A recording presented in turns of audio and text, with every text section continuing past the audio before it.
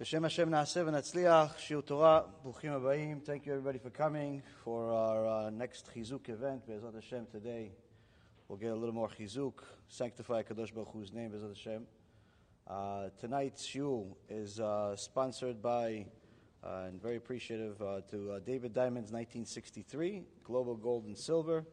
And Be'ezrat Hashem, the Shiur will be for a Refuah Shlema for Rabbanit Levana Bat Sarah, Rav Ephraim Ben Shulamit, Rabbanit Sarah Bat Anat, Avi Mori David Ben Esriya, Imi Morati Doris Bat Jora, and also for Atzlacha Rabba, for Marsha Bat Julie, Ayla Bat Marsha, Samuel Ben Marsha, Cephas Ben Marsha, Alexander Ben Marsha, Louis Ben Marsha, and all of Am Yisrael and all the righteous Noahis that continue to support the work that we do, Baruch Hashem, continue to learn our shiurim.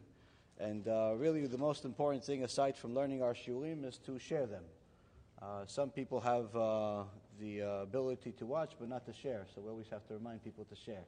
It only costs you your finger for 2 seconds.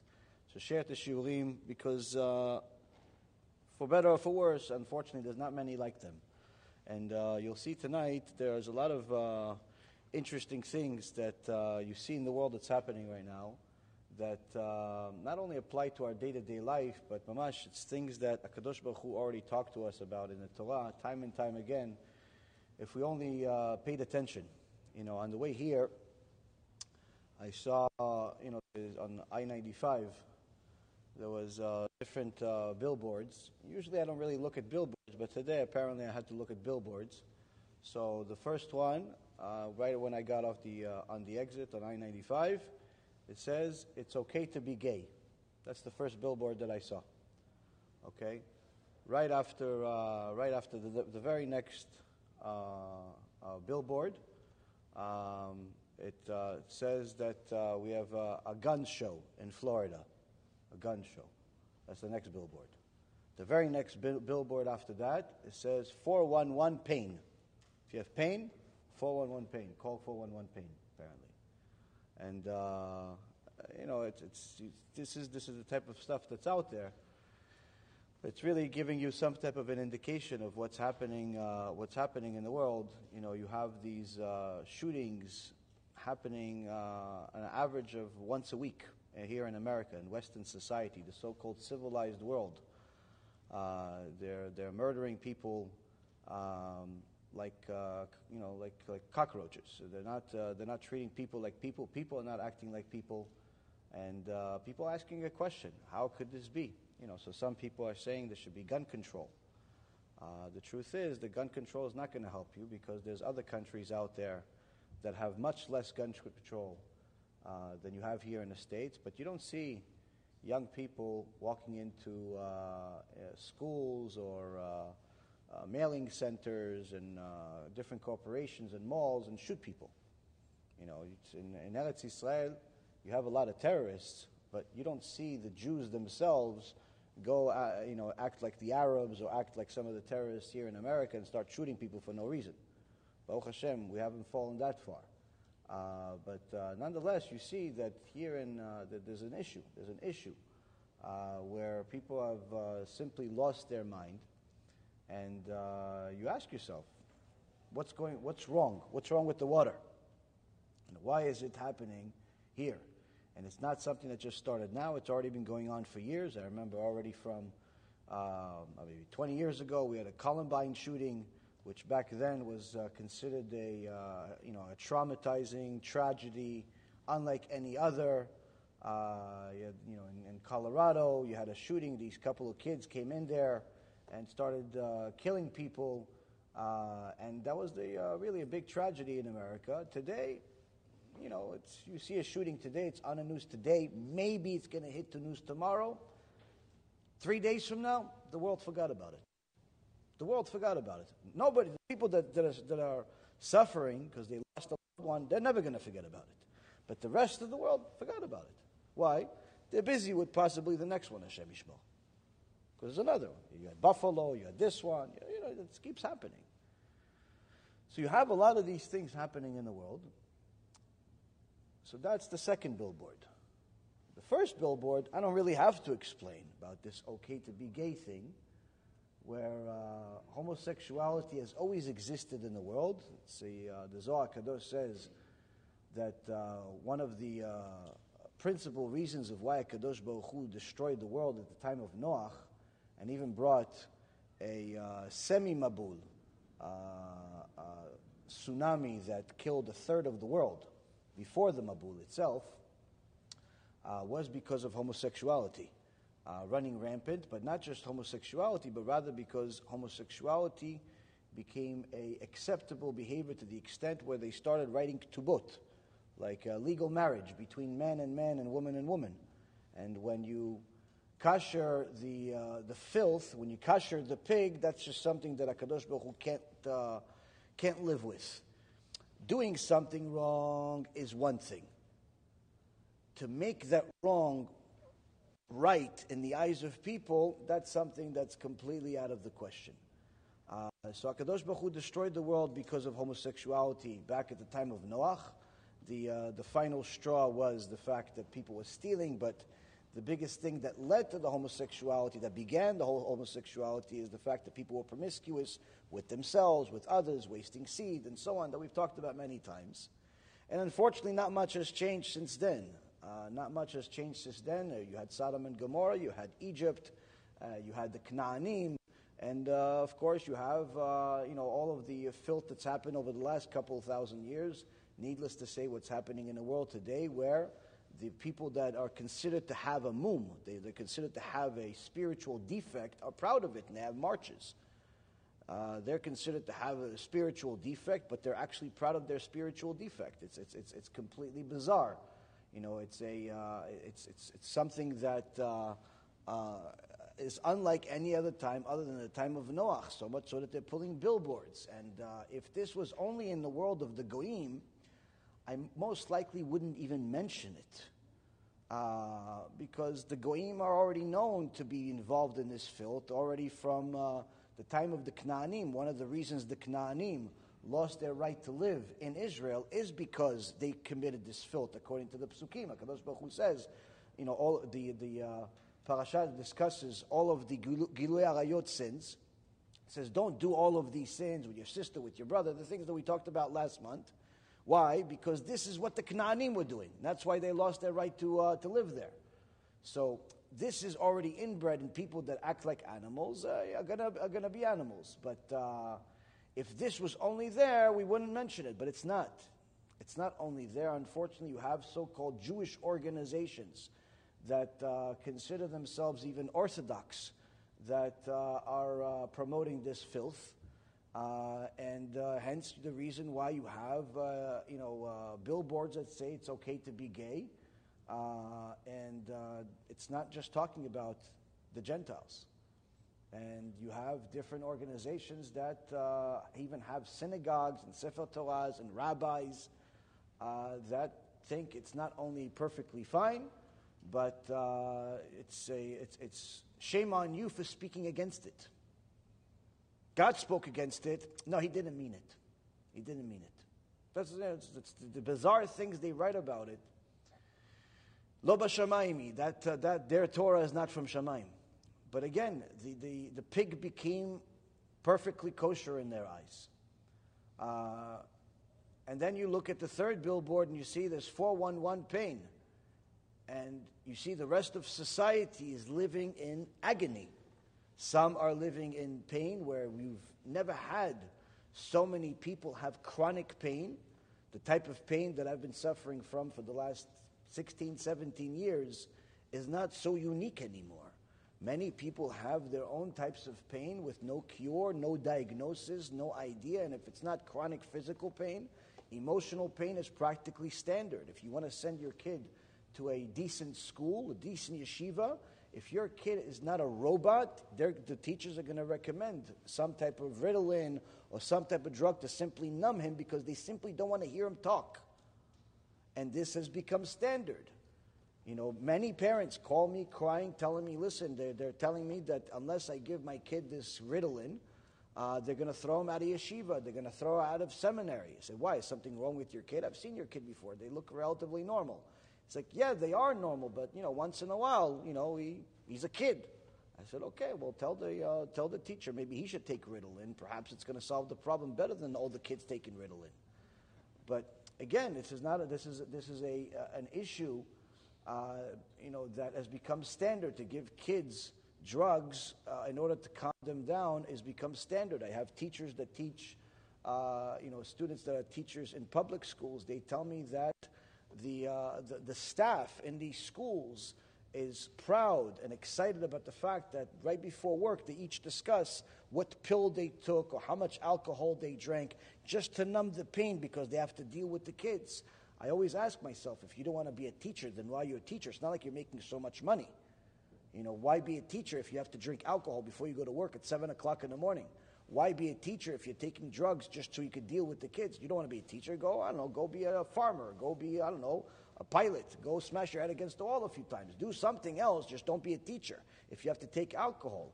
One of the things, personal things that I saw that was one of the biggest tragedies that I saw from people that grew up in my generation is that I saw that one of the kids that is no longer a kid now, he's in his 40s, that was the biggest mess in the world, the biggest drug addict, the biggest degenerate, the biggest criminal. Literally, this guy should be in jail forever. He is now a teacher in high school. And he hasn't changed a bit. Let's not say, oh yeah, maybe he changed, he's a good guy now. No, he hasn't changed a bit. He smokes with his students and he hangs out with his students like he's still in high school. And this guy became a teacher. So you see that society is suffering a lot. People are in constant depression. There is a lot of anxiety.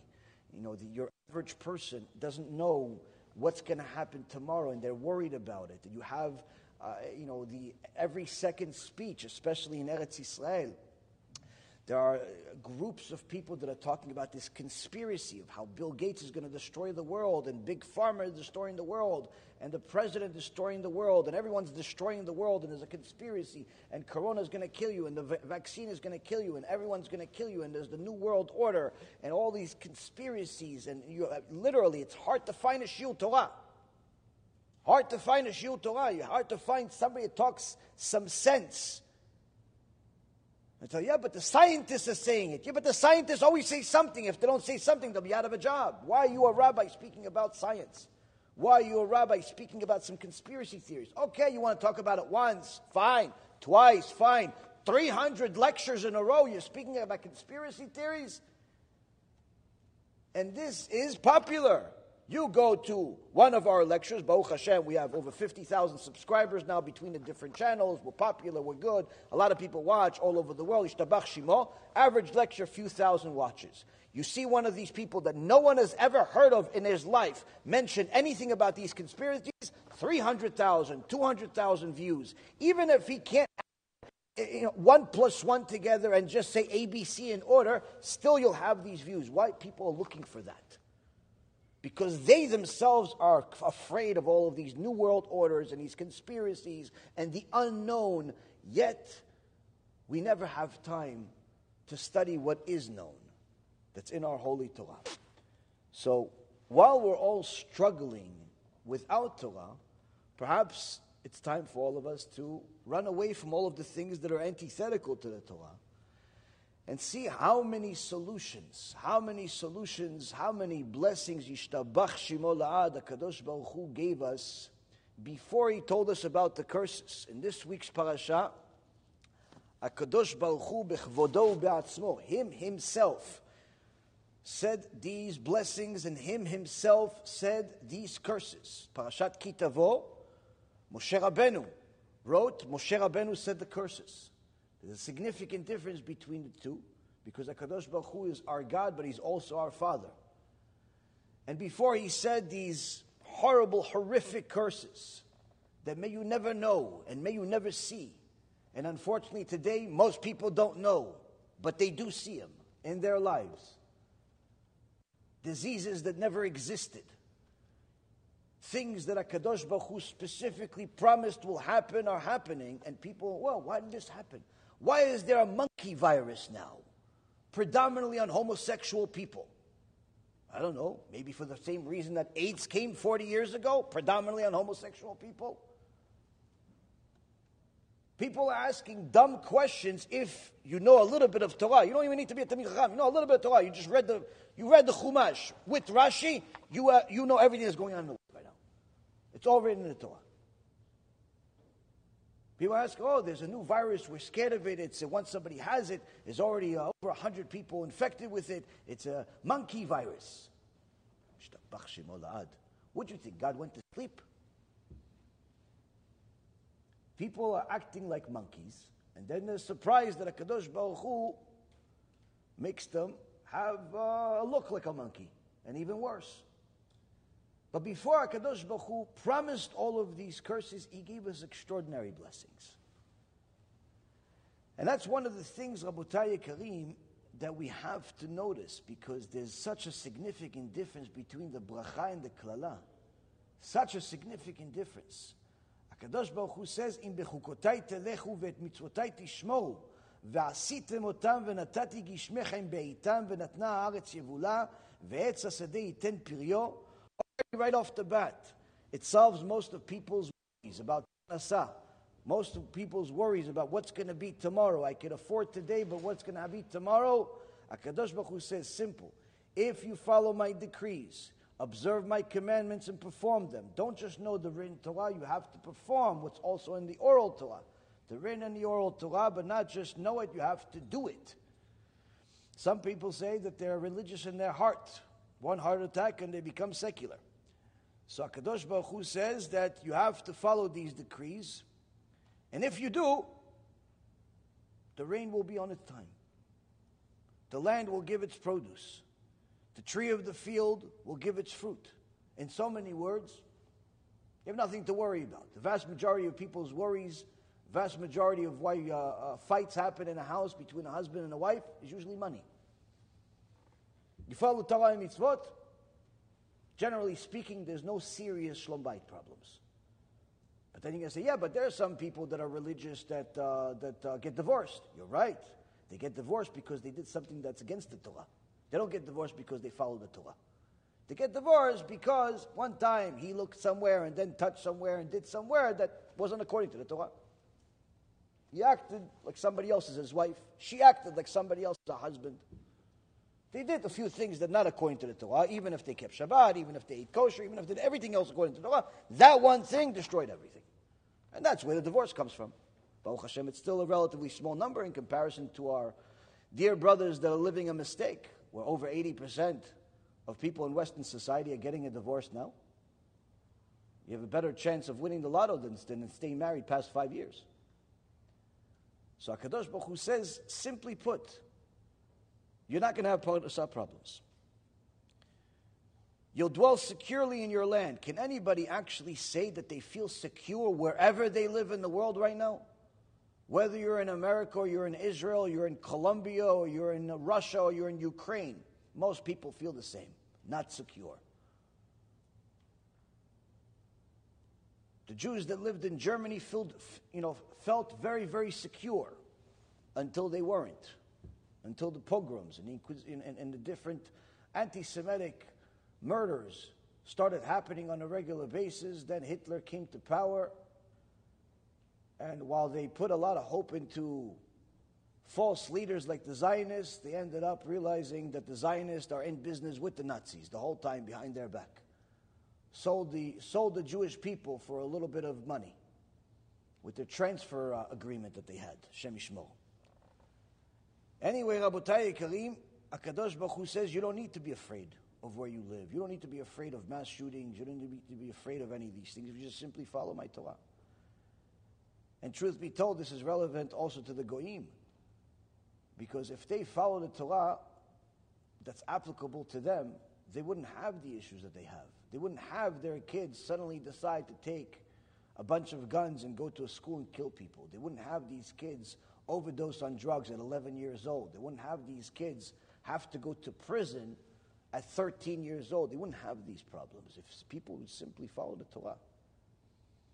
And HaKadosh Baruch Hu says, not only would a person have all of these blessings, but even if there was other Reshaim in the world, because so long as we are in this world, there's always going to be wicked people. Always remember that HaKadosh Baruch Hu protects us, where 5 of you will pursue 100, and 100 of you will pursue 10,000, just like the Maccabees.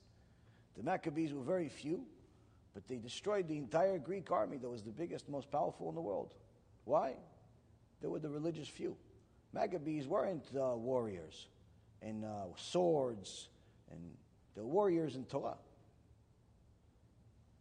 The warriors in Torah. And HaKadosh Baruch Hu says, you don't need to be a warrior with swords and weapons.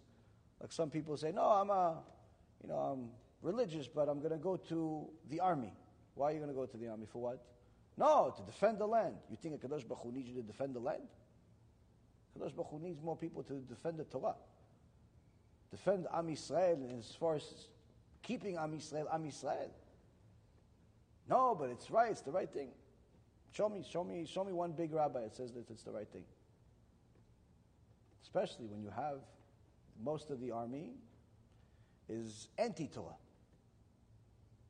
Then they just find one of the generals over there in Eretz Yisrael, their general, the ones that they respect the most, the ones that are the most disciplined, rape a bunch of his soldiers, all the female soldiers as part of the induction to the army have to go through him.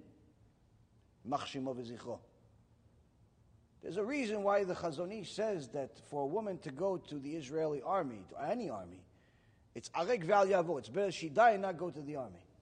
But yeah, you have parents from different families here in America sending their daughters to the Israeli army for some strange reason. Torah says otherwise. Torah says you don't need an army. You need people to learn Torah. Sure, if there's a need, there's always going to be other people. But you don't need to have the biggest army. You need 5 people. 5 people for 100. What, they have a bigger army? They have 10,000? Okay, 100 people. If people simply believed what it says in the Torah, life would be different. Life would be different, Rabotai Karim. When people ask, yeah, but how does it work? Practically speaking, how does it work?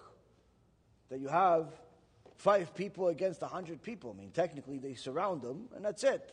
Or if you just think about it, the Arabs, there's so many of them, 2 billion of them. If HaKadosh Baruch Hu simply took away the protection that he has over his dear children and simply gave the Arabs a brain where they would simply spit, forget about weapons. They don't even need weapons. They don't need rockets. They don't need forks even. If they all just went to the same place and spit, they would drown all of Am Yisrael, Hashem Yishmor. There's 2 billion of them. But HaKadosh Baruch Hu protects us. HaKadosh Baruch Hu protects us. The vast majority of the world doesn't feel safe. Even in their own backyard. Different leaders are being put in different countries that are working against their own people, regardless of where you are. Whether in Israel, in America, in Canada, in the South America altogether, the whole world is in a really, really difficult state right now. There's a recent report came out that said that this year, 2022, according to the Gregorian calendar, there's a very high likelihood that a dozen countries are going to go bankrupt. We're not talking about little countries nobody ever heard of. And if things really do materialize, they say it could be a few dozen countries because of the debt crisis that no one wants to talk about. So the world, HaKadosh Baruch Hu is preparing something. He's doing something. Something is cooking. Something is cooking, Rabotai, but we don't necessarily need to always worry about all the things that are bad. We have to also see how we can avoid all of these things. So if somebody says, I'm going to start learning Torah. I'm going to go on YouTube and I'm going to go rabbi and see what's going to hit. And first rabbi that hits, I'm going to learn. I'll press play. It's not so easy. Why? Just because you wanted to do tshuva doesn't necessarily mean that it works so easily. You have to have merit to do tshuva. You have to really want it.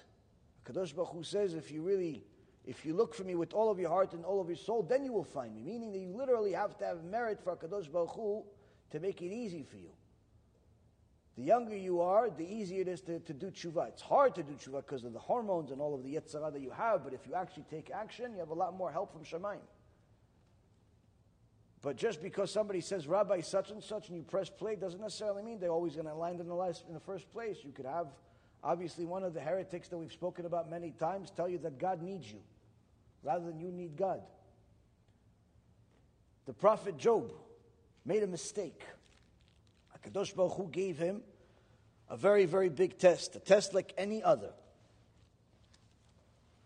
And Job said, maybe HaKadosh Baruch Hu made a mistake. He's busy, and instead of Job, which in Hebrew is Eyov, maybe the letters are misspelled out there. In Shamayim, it's Oyev, which means enemy. So Job gets rebuked by his dear friend, Yehu. And Yehu is a Talmid Chacham. And Yehu tells Job off, according to the Torah, how big his mistake is. That you think for a second that you are righteous and HaKadosh Baruch Hu in essence is wrong. HaKadosh Baruch Hu needs you for something. HaKadosh Baruch Hu benefits from you in some way. Ki amar Eyov tzadakti ve'el esid mishpati, chapter 34, verse 5. Job said, I was righteous and God has taken away my justice. That's what you think, Job? So Yehu says to him,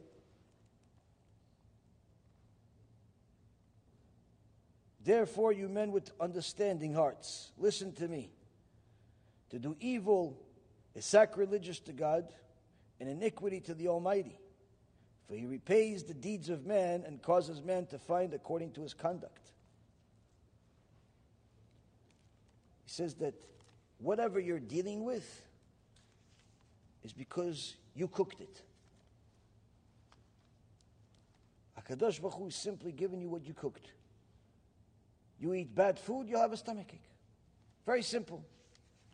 And for that thought process, that for a moment that you thought that maybe you're righteous and HaKadosh Baruch Hu is wrong, maybe HaKadosh Baruch Hu needs you, know this, in chapter 35, הבית שמיים הוא ראה ושור שחקים גבעו ממך. אם חטאת מה תפעל בו, ורבו פשעיך מה תעשה לו. אם צדקת מה תיתן לו, ומה מידיך ייקח. Look at the heavens and see. Gaze at the skies that tower above you. Meaning, look how glorious Hashem is, extraordinary the creation is. Every little detail out there. Kadosh Baruch Hu could have simply made everything gray, one color. We wouldn't know the difference. Could have made everything one taste. Look at how many details HaKadosh Baruch Hu put in the creation. So much so that HaKadosh Baruch Hu put a survival instinct inside his creation. If you simply look at how glorious the creation is, it becomes very easy to realize not just how glorious Hashem is, but the rest of what Yehu says here. Elihu, not Yehu. Elihu says here, where he says, if your transgressions multiply, if you have sinned, how have you affected him? If your transgressions multiply even, what have you done to him? If you are righteous, what have you given him? And what has he taken from your hand? Meaning, what do you think? That when you sin, you're hurting him? You're lowering him? When you say you're going to sin more, I'm not going to keep Shabbat anymore, and do this for me, I'm not going to keep Shabbat anymore, don't keep Shabbat.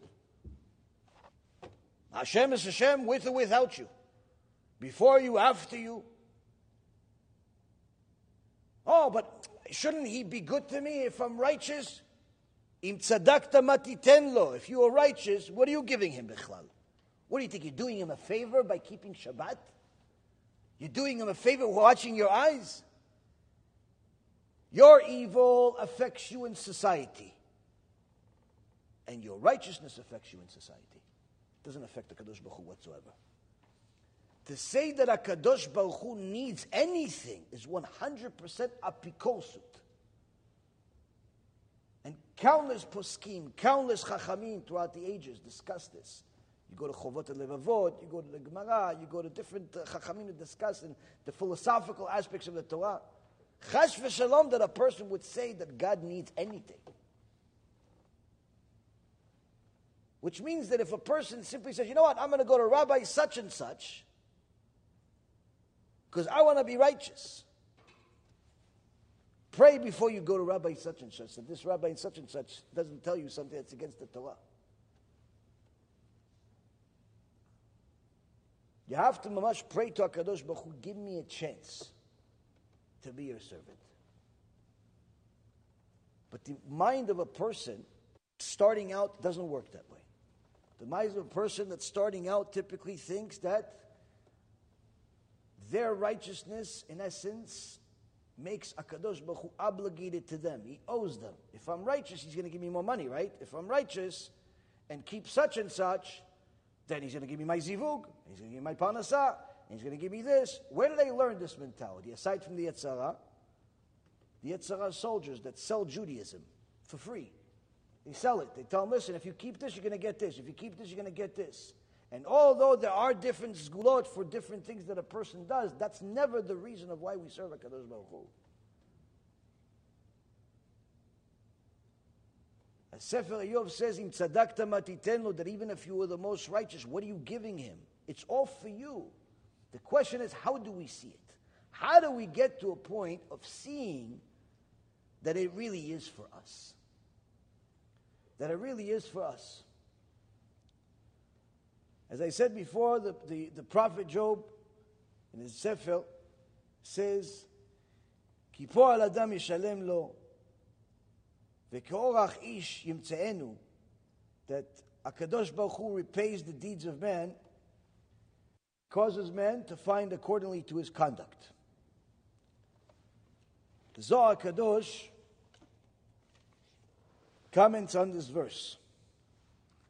In Parashat Korach, Daf Kuf Ein Zayin, Amud Aleph. It says, "Ki po al adam yeshalem lo." The Pirush Matok Midvash gives elaboration of what the Zohar says. It says, what is the Ay Barnash? What is this? What is this this verse that's talking about that Hashem causes man to find accordingly to his conduct? How does this apply to me? Okay, so if I do good, I'll get good. If I do bad, I do bad. That doesn't always work that way, because sometimes you see a religious guy suffering, doesn't have parnasah. Or a religious guy suffering because he hasn't found his zivug. Or a religious couple hasn't had a baby yet. All types of things. You see religious people that, overall they keep the basics, but they suffer. And the Yetzer Hara makes you think that, hey, whether you're religious or not religious, you're still going to struggle. At least enjoy life, right? Zohar Kadosh says, what does this mean? What does it say? "Arei ha'adam olech bazeh ha'olam ve'osek be'evlei ha'olam." A person goes into this world and deals with the nonsense of this world. That's what he deals with. Instead of focusing on serving HaKadosh Baruch Hu, focusing on the purpose of life, focusing on the bigger things that give his life a purpose, he toils in the shtuyot of the world. Just like Rabbi Shimon Bar Yochai came out of the Me'ara, came out of the cave, saw a bunch of people spending their time chasing money, spending their time toiling in this world and not really so much focus on building themselves a next world. He couldn't take it. He was so holy, he couldn't take it. Literally, by looking at them, they would go on fire. HaKadosh Baruch Hu says to Rabbi Shimon Bar Yochai and his son, "Rabbi Elazar, what'd you guys come to destroy my world? Go back in the cave. You're too holy."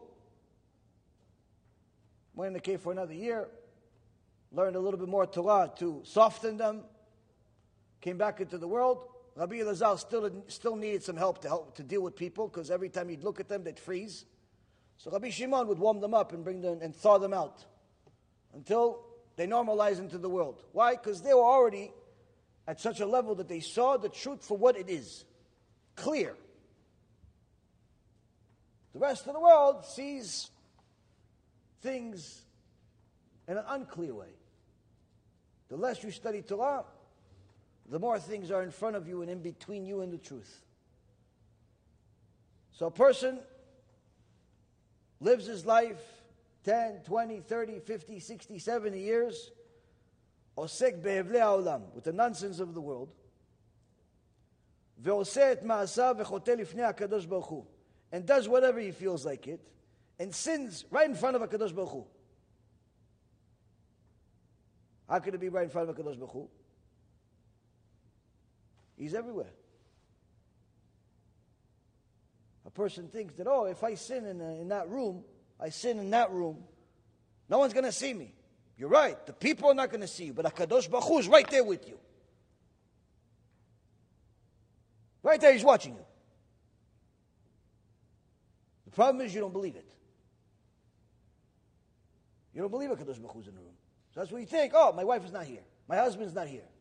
The neighbor is not here. The boss is not here. They're not going to see this. They're not going to see that. You're right, they're not going to see it. HaKadosh Baruch Hu is. And guess what? He's going to show them too. The Midrash Rabbah says that one of the ways that HaKadosh Baruch Hu punishes the adulterer that cheats on her husband is to make sure that the next baby, whether that baby came from the seed of a husband or from a boyfriend, looks like the boyfriend.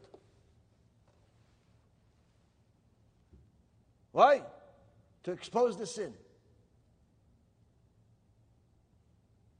Now people will sometimes say, Rabbi, why do you always talk about this stuff? It's not really relevant to us religious people. Not sure what world you're living in. A woman one time called me and she said, my husband is very mad at me. Why is he really mad at you? From what I know, you're a religious woman, relatively modest, gave him kids. What is he mad about?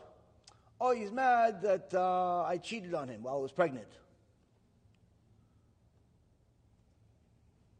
Sometimes I don't know how to respond to these people. I have to wait, I have to delay it. You have to think about it, cool down, figure out, HaKadosh Baruch Hu, how is she asking this question? Why is he mad at her? She cheated on him while she was pregnant with somebody. And you wonder, how does this person go to sleep at night and think that she is in the right here somehow? The world is upside down. People have no concept of what's right and wrong. Because sometimes they press the button, sometimes they open the book, and they don't have the siyata dishmaya to see the truth for what it is. Because most of the time they're dealing with the nonsense of the world. So yes, maybe they'll watch a Shiur Torah, but right before, right after, they're also going to watch a Hollywood film. Or they're going to watch the news. Or they're going to say Lashon Hara with their boyfriends and girlfriends for 3.5 hours a day. So even if there is a little bit of good, there's a mitzvah here, there's a mitzvah there, there's usually some filth that's ruining it. So that's why the Zohar is not talking about just the secular people that are driving on Shabbat or anything like that. He's talking about regular person, a frum yid, if you will, goes in this world and deals with the nonsense of the world, sins in front of HaKadosh Baruch Hu, ve'al yedeh zeh uboreh mashchitim. And because of that sin, he creates demons. Az oto ma'aseh achet talui alav. Therefore, that same action is hanging over him. What does it mean, hanging over him? רוצה לומר, המשחית שנברא על ידי עוונותיו, הוא המענישו. Meaning to say that that demon that was created due to his sin, that is what's punishing him. You have anxiety, you have financial problems, your left leg hurts but nobody knows why. All of a sudden you have a headache, you just lost $50,000, half of your account in the stock market, even though the company announced good earnings. Your house is the only house on the block that had damage from the most recent storm. All of these strange things. Don't blame anyone. other than yourself. Why? Who's punishing you? Your own sin. You made a sin. That sin created a demon. And that demon has a job to do, which is what? Trach on your head. How often? Until you do tshuva. Until you do tshuva. You have anxiety? Oh, that's because of some sin you made 2 weeks ago, a month ago, 6 months ago, 5 years ago. You still haven't done tshuva for it. Just lost some money? That's a sin too. Says the Zohar Kadosh, Ven lo yitraem, ela al atzmo she'u garam ba'avono. He has no one to blame but himself, because he's the one that sinned. He's the one that created this mashchit. Zeu shekatuv. He gives a source. What's the source aside from he's giving the commentary of what this verse means in Job? He says this is not the only place that talks about it. It's not the only place. He says also the prophet Jeremiah said it in the name of HaKadosh Baruch Hu himself. Te'asrecha ra'atecha. Chapter 2, verse 19 from Jeremiah. Te'asrecha ra'atecha. That your evil will cause you suffering. Thereby meaning that the evil deed that a person made creates a mashchit, creates a demon. And that demon will cause him the pain.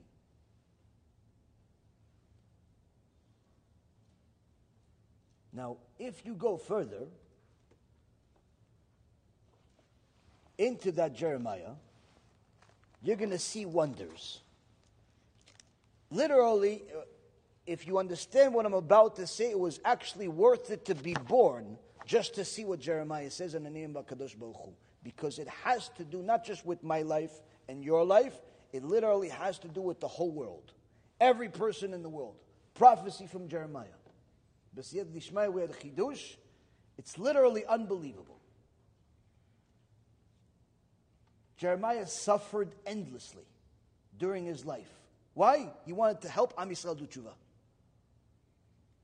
So instead of saying, thank you, Chazaku Baruch, we love you, how much should we donate? Maybe we should open centers everywhere in your name. What do? They tried to rape him, they beat him up, they threw him in a hole.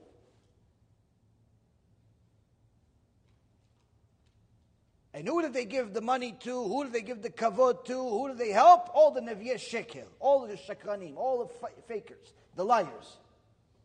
Jeremiah says the following, Rabotai Karim, it's unbelievable. In chapter 2,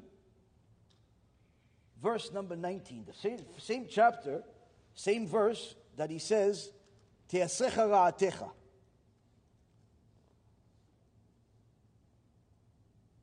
Your evil will castigate you. Your waywardness shall chasten you. Realize and understand that your forsaking of Hashem, your God, is evil and bitter, and my awe was not upon you. She said, how did you get to that point where you're even making sins bichlal? If you knew who HaKadosh Baruch Hu is and how great He is to you, He gave you food. He gave you a wife. He gave you a husband. He gave you kids. He gave you air in your lungs. He gave you a society to live in. He gave you everything you have. If a person simply calculates how many miracles HaKadosh Baruch Hu had to make for you to eat a sandwich. I made a shiur about it one time. There's a clip out there. The miracles of a sandwich, I think it's called. Something to do with sandwich. Go to my channel, type in the word sandwich. It's unbelievable how many things have to happen for HaKadosh Baruch Hu to give you a sandwich. How many thousands upon thousands of people have to work and toil and break their heads and do everything just for you to have a simple sandwich. And I'm not even talking about a fancy sandwich with some delicious chicken or beef or what. No. Any sandwich. Just to have the bread. Do you know how many thousands of people HaKadosh Baruch Hu has to manipulate in the world in order for you to have a piece of bread? How many things that Kadosh Baruch Hu has to manipulate in creation for you to have an apple? Ishtabach shimolad, if a person simply looks at the basic things in his life. We're not even talking about look at the wonders of the universe and the unknown of the ocean. Simply look at the first thing you see when you get home.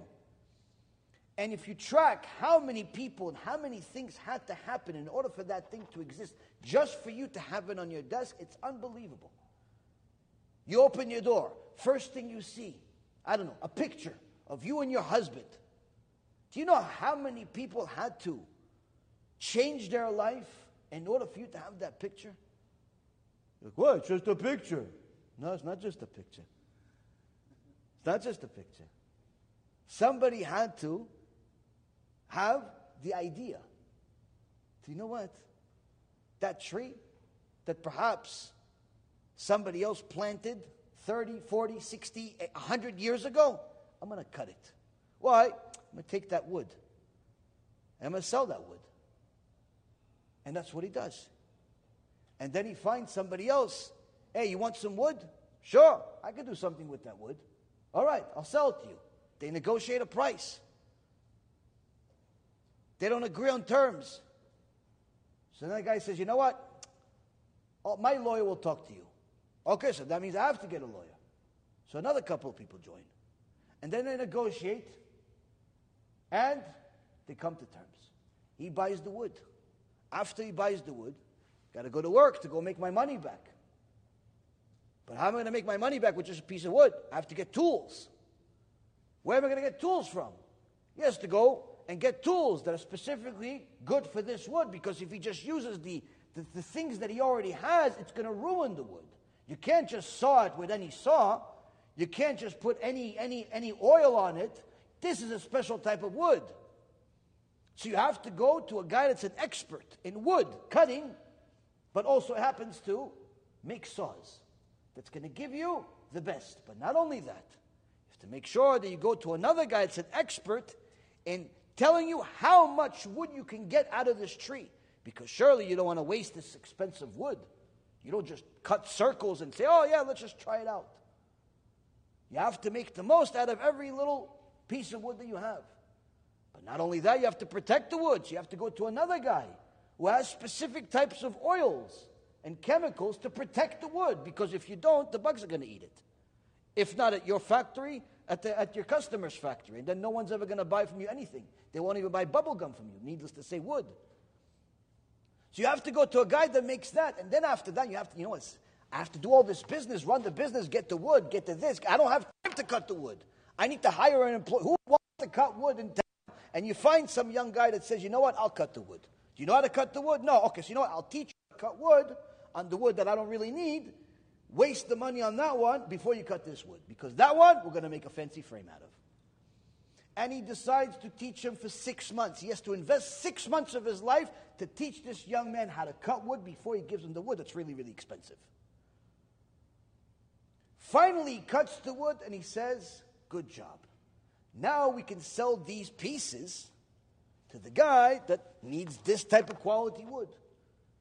They're not in every store. They're not in every corner. It's not like drugs where it's in every corner somebody's selling something. You have to find somebody that actually wants this type of wood and is willing to pay you the money for the wood. Because if you just simply go to the market and say, listen, you guys want this wood? They say, yeah, we'll give you $10 for it. What, $10? So $500 a piece. What, $10? Listen, $10 is all we can pay. So you have to go to a guy that can appreciate wood to buy the wood that you're selling at the price that you need in order to make all of this worth it. And eventually you find that guy and you agree to terms. And of course there has to be lawyers again, because if there's no lawyers, who's going to lie? And then you make a deal and you sell the wood, and he says, you know what? I don't even want to make the frames because I could just flip this to my competitor, who's kind of my friend but not really, and just make 50% of my money. And he makes a deal, and he doesn't actually end up making it into a frame or into a table. He just flips it like people do with houses and lives and relationships. And he sells it to somebody else for a 30, 40, 50% premium. And before you know it, the wood has exchanged half a dozen or a dozen hands before anybody actually works on it. And eventually somebody says, you know what, I'm going to cut it, I'm going to make it into a picture. But then, who cares if I made it into a frame. Well, my family picture on it? No one's going to care about my family picture. I have to sell this frame. Somebody needs to want this frame. But there's a ton of frames out there. Okay, so I'll put it on Amazon, I'll put it on eBay, I'll put it in the store, I'll put it on this website, I'll put it on the website that nobody ever goes to, I'll put it everywhere, I'll even send a newsletter. But who knows how to do all those things? I have to hire somebody that knows how to manage an Amazon store, and somebody that knows how to do an eBay store, and somebody that knows how to do a newsletter. And wait a minute. That means that I need Amazon to exist, eBay to exist with their hundreds of thousands of employees. Some guy 20 years ago has to come up with an idea to sell books on the internet that no one uses just for me to have his company exist so I can sell my frame. And I may not even sell it there. I may end up selling it in my store. But either way, I got to list it everywhere. But then I realized, wait a minute, there's a lot of competition. Everybody else also got even better wood or the same wood or inferior wood, but it looks just as good. So I have to be competitive with the price more than I thought. And maybe I'll put it in an auction, and you have to think about all of these different things, and you figure, I can't do it. I need a consultant. And you have to hire another guy to help you sell what you bought that you thought you knew how to sell. And eventually you figure out, okay, I'm going to do this, and somebody walks into the store and says, I need a frame. And you say, sure, have this one. No, I'm actually looking for a different color.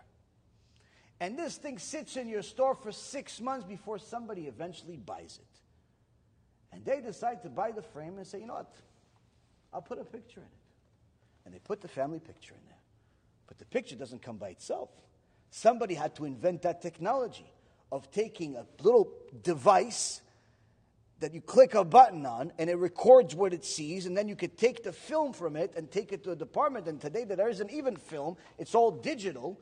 And all of those different buttons and all of those different microprocessors have to work perfect before you email them to the company that's going to develop the picture, that's going to use a printer that somebody had to also develop, that required hundreds of thousands of workers to make the microprocessors and the plastic and the different inks, so on and so forth, eventually to print this picture that you got for $3.99.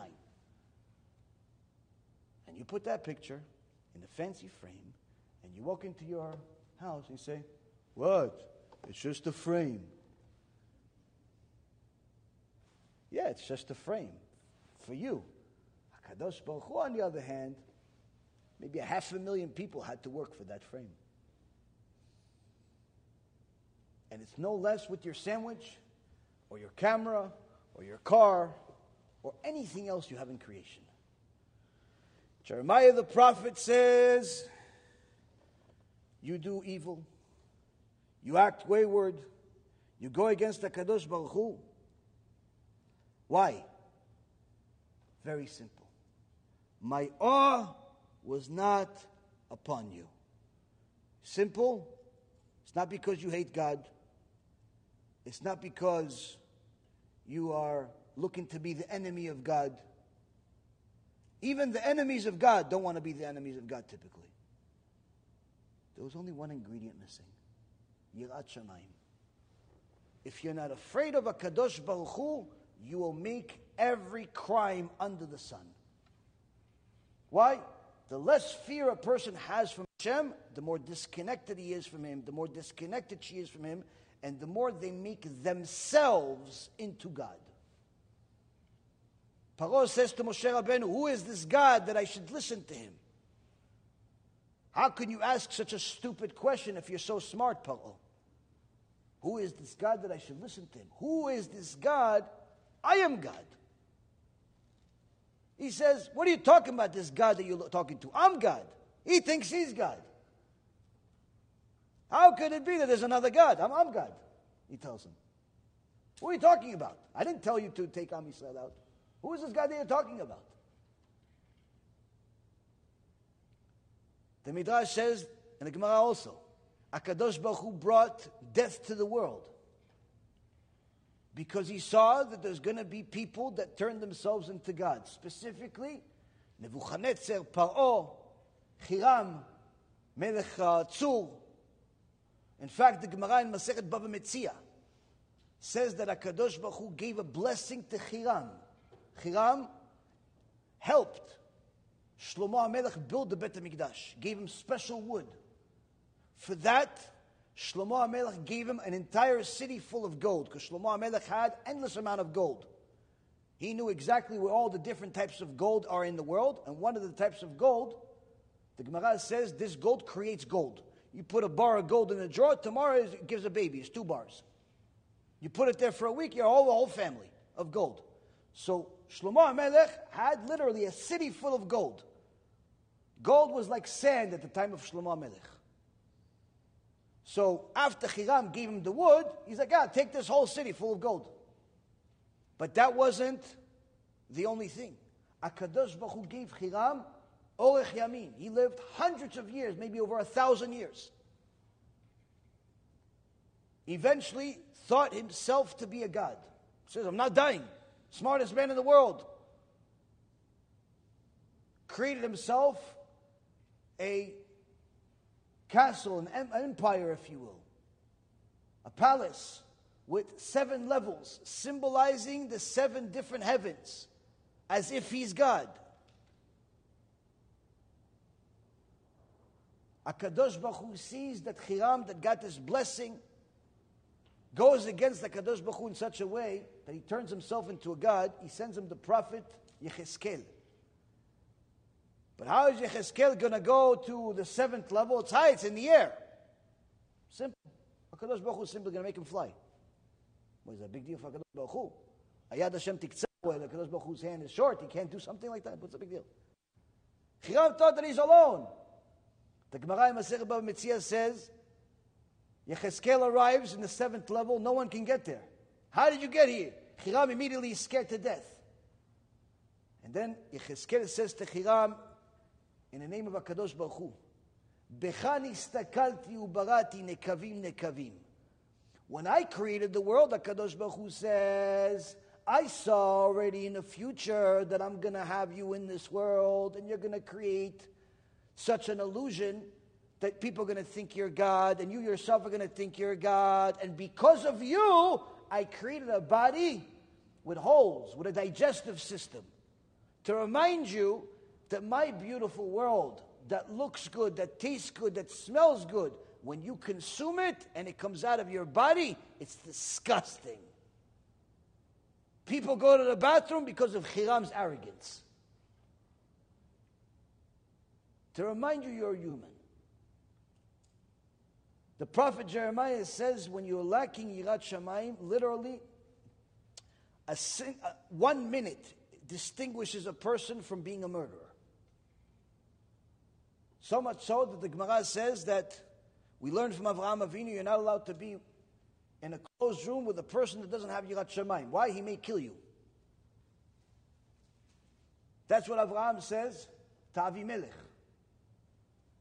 That he asks him, how come you didn't tell me that your wife is your wife? You told me she's your sister. Avraham says to him, because I saw there's no Yirat Shamayim here, and they'll kill me because of my wife. Chachamim say from there we learn, person that doesn't have Yirat Shamayim, always suspect murderer. If you ask Avraham Avinu, are you surprised that this kid just killed 20 people in the school? He says, no. Why would I be surprised? He was a murderer in training his whole life. Living a life with no fear of the Almighty. How do you expect him not to be a murderer? The surprise is that there isn't more murder.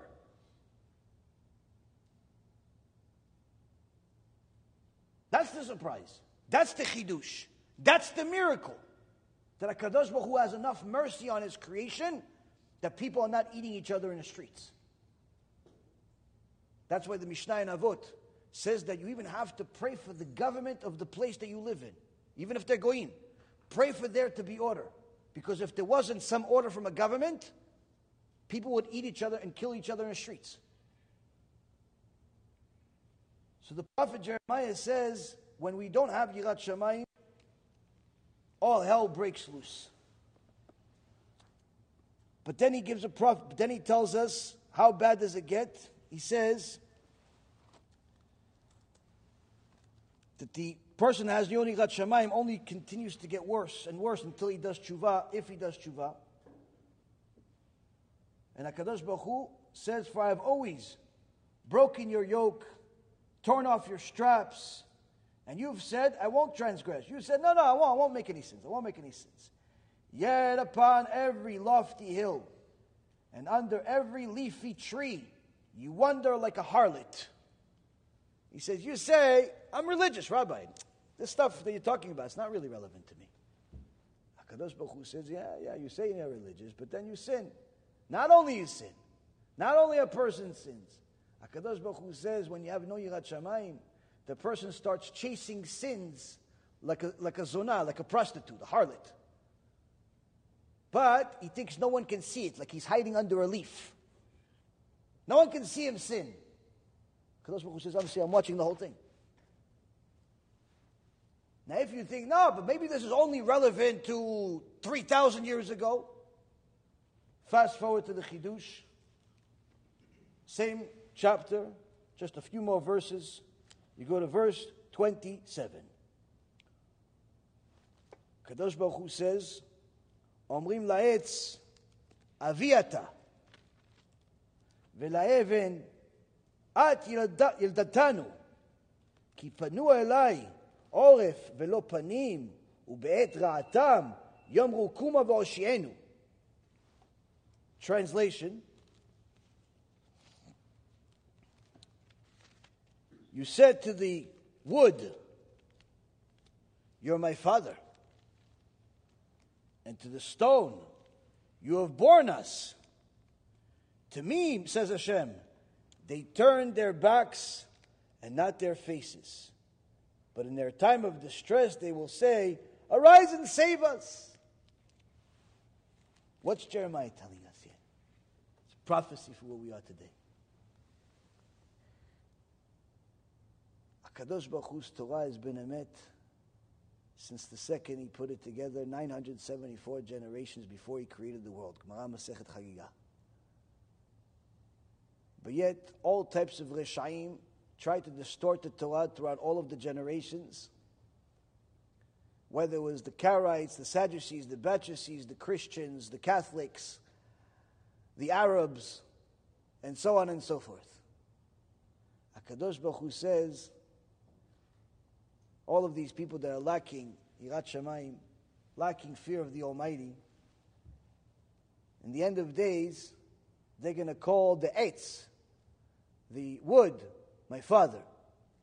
Like the Christians call their Yeshu, their father in heaven, because they believe Yeshu is God. Anytime you see wood, symbolic of Christianity, of their cross, which is one of the dumbest things in history, to celebrate that he got hung on a cross. It's like celebrating an electric chair that killed somebody. Yeah, well, everybody's going to have a chain of an electric chair. He says, so you call the Eitz, you call the wood, my father. And the Evan, you say, this is, you born us, you're my forefather. Who is the Evan? Evan is the Muslims that have their Kaaba, their stone, their cube in Mecca, which they say is the holiest place for them, because they believe that Avraham Avinu built it with Ishmael, one of the versions. Their forefather, they believe, is Avraham Avinu and Ishmael, just like the verse says. But even more so, the verse continues, says that you turn my back, they turn their back, and they don't face me anymore. Just like the Arabs, who initially, when they first started Islam, when they prayed, they used to pray facing Yerushalayim. But then some time ago, they changed. They face the stone now. The stone they say that Avraham Avinu built, they face the stone, which means that they put their back to Yerushalayim. Just like the verse says. Another thing our Ephraim says is, if you notice, Eitz is not just relevant to the Christians. It's not just them, but also to the rest of society, needless to say us. Where one of the biggest problems we have today is Elohei Kesef, Elohei Zahav, the people that worship money and are willing to go into all types of corrupt businesses and do all types of things that are against the Torah with money. It says Etz has Gimatria 160.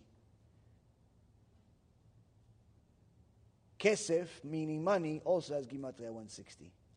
So the idol of Etz, the idol of wood, is also referring to money. Now, the beautiful part about the Torah is that it doesn't have only the warnings, but also has the solutions. Also has the solutions. HaKadosh Baruch Hu says, Banim gadalti v'romamti v'hem pash'u bi, that children I have raised and exalted, and they have rebelled against me. But yet, the very same HaKadosh Baruch Hu tells the prophets that He's waiting for us. How long is He waiting for us? Endlessly. The Zohar Kadosh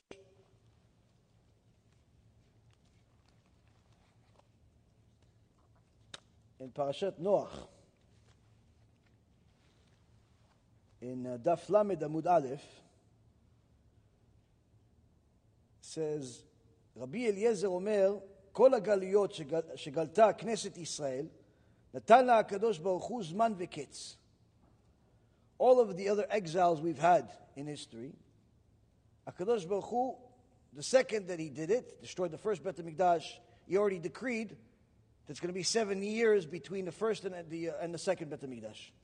Meaning from the destruction of the first Bet HaMikdash until they built the second Bet HaMikdash, 7-year difference. The exiles before it, everything had a specific time. He already decided it ahead of time. But what got it to eventually go? V'nit'orera tamid b'tshuva. When did HaKadosh Baruch Hu make the exile actually end? When Am Yisrael did tshuva. But v'galut acharon en lo ketz uzman. But the last exile, the one that we're in,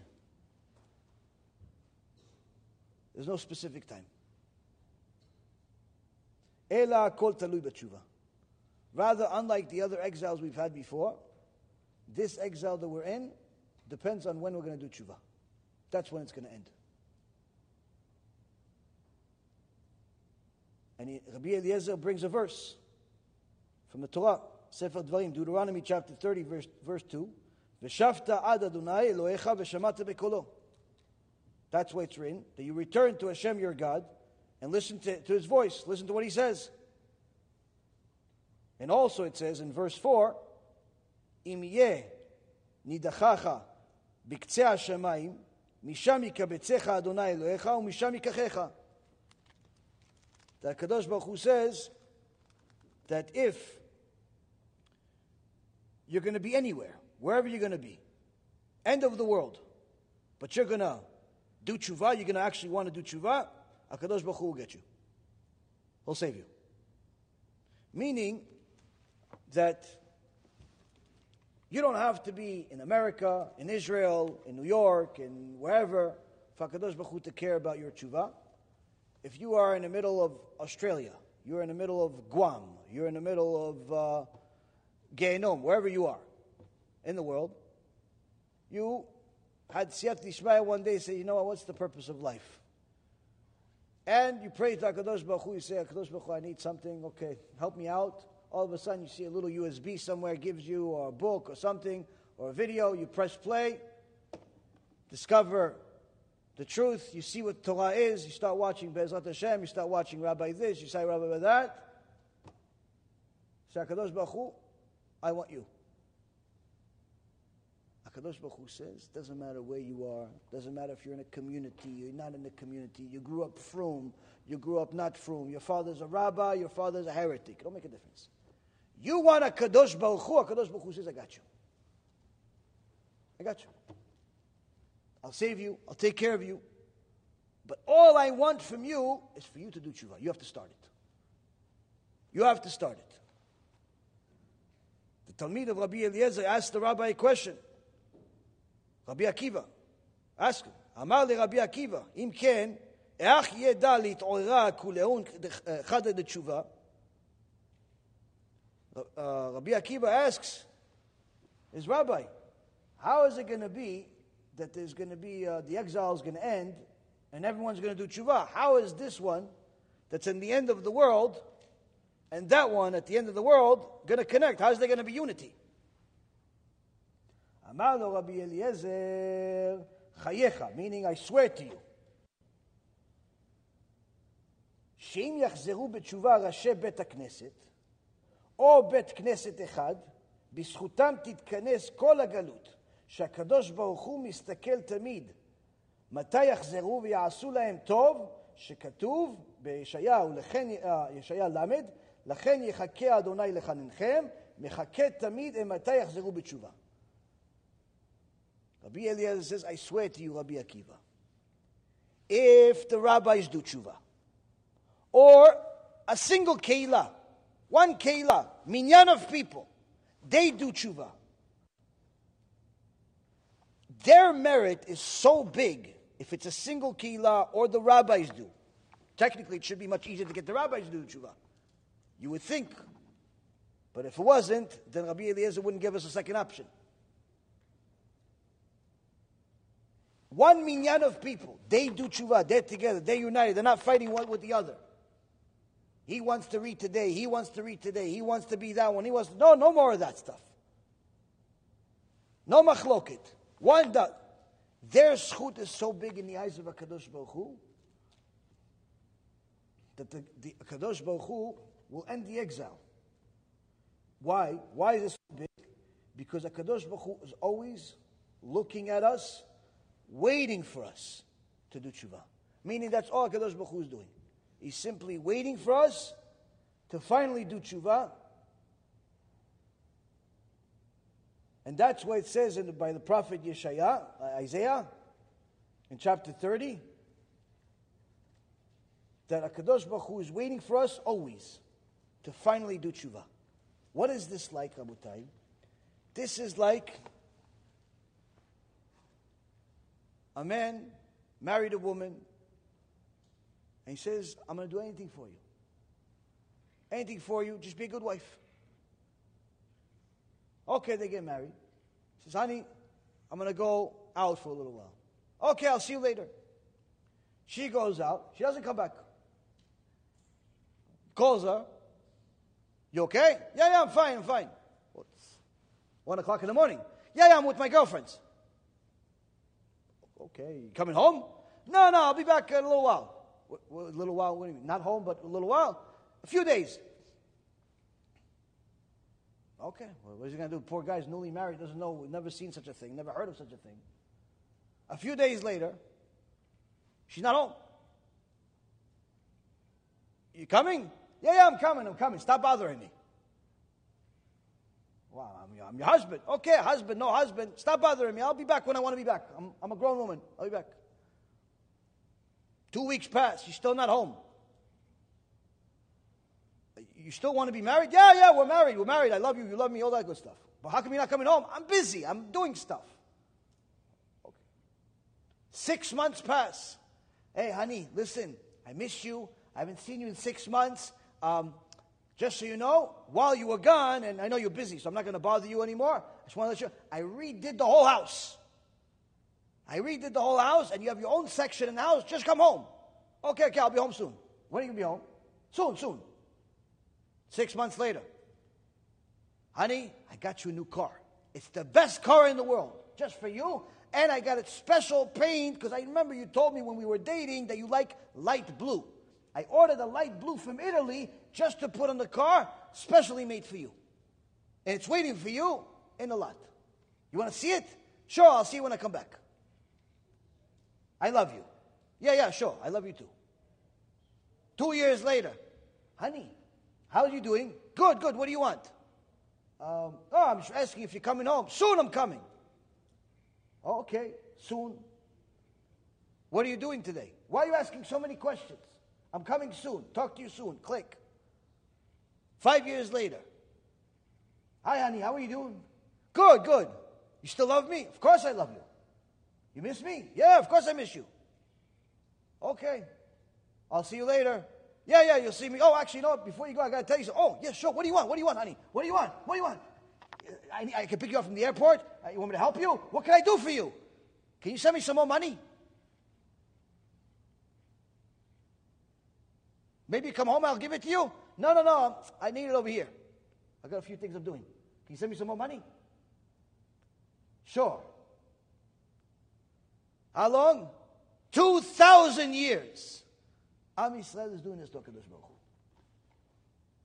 And HaKadosh Baruch Hu is still calling every day, every week. It says, honey, I got it for you.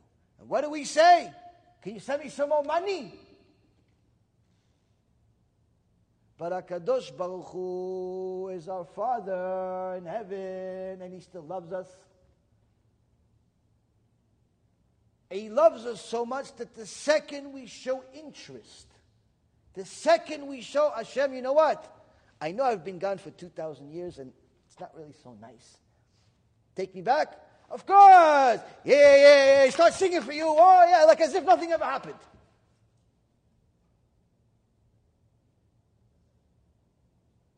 Illogical? That's reality. That's what Rabbi Eliezer is trying to teach us.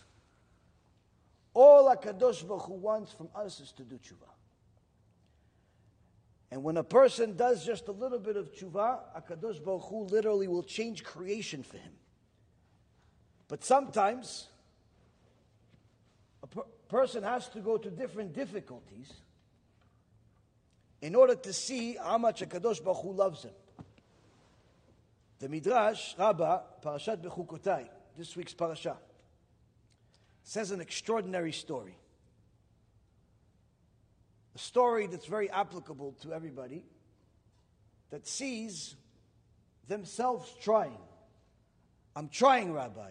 I'm keeping, I'm modest, I'm this, I'm that, but I still have this problem. The health issue, the financial issue, the kid issue, the husband issue, the wife issue, the whatever issue. And I don't understand why God is not giving me what I want. How come this Reshaim are getting it? He's driving a Porsche. He's just bought a second house. He's a CEO of a company. He shouldn't even be a bellboy, but he's a CEO. He's this, he's that. How come the Reshaim are winning?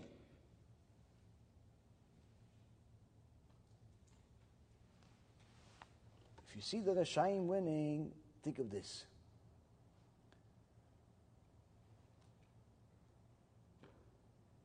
The Midrash Rabbah in Parashat Bechukotai says that there was an incident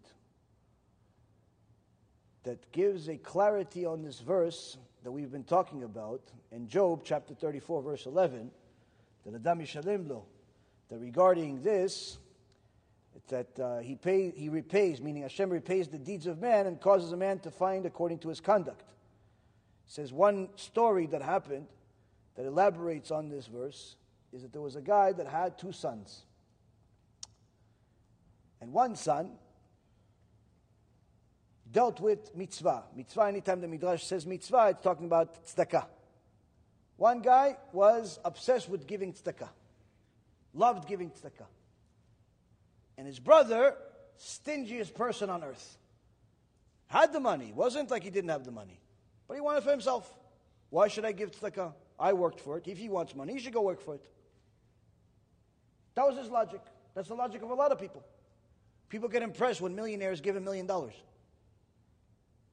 They would tell Rav Steinemann, alav shalom, Kvod Rav, this one is he's very generous. He gave $10 million. And they see Rav Steinemann, nothing.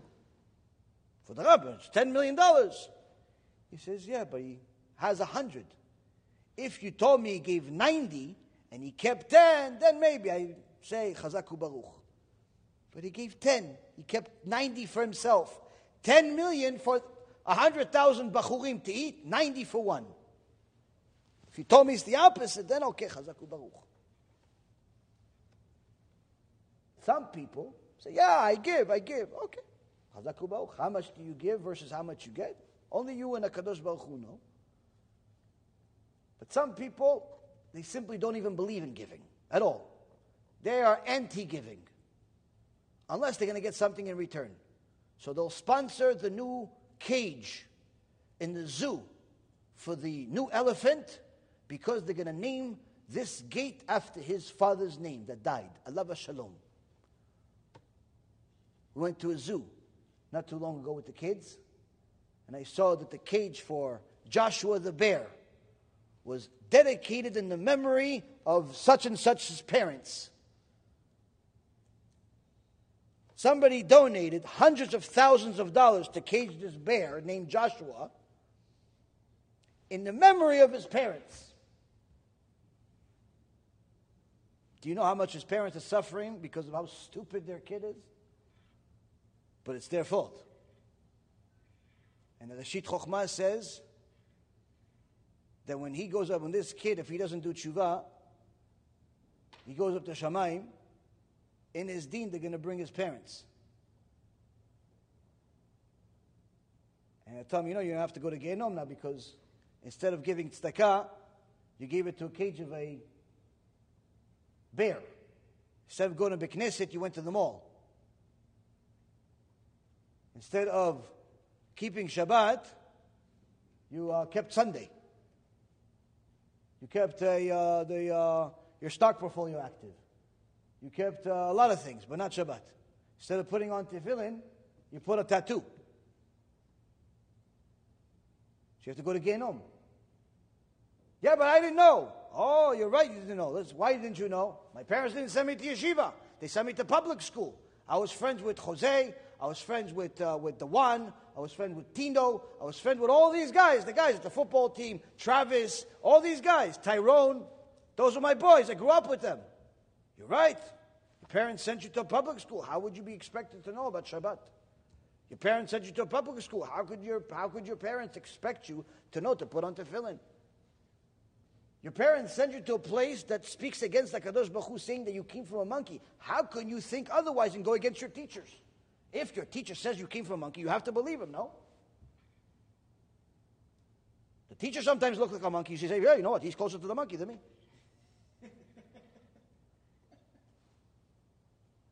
So you listen to your teacher. So you know what? You have a case.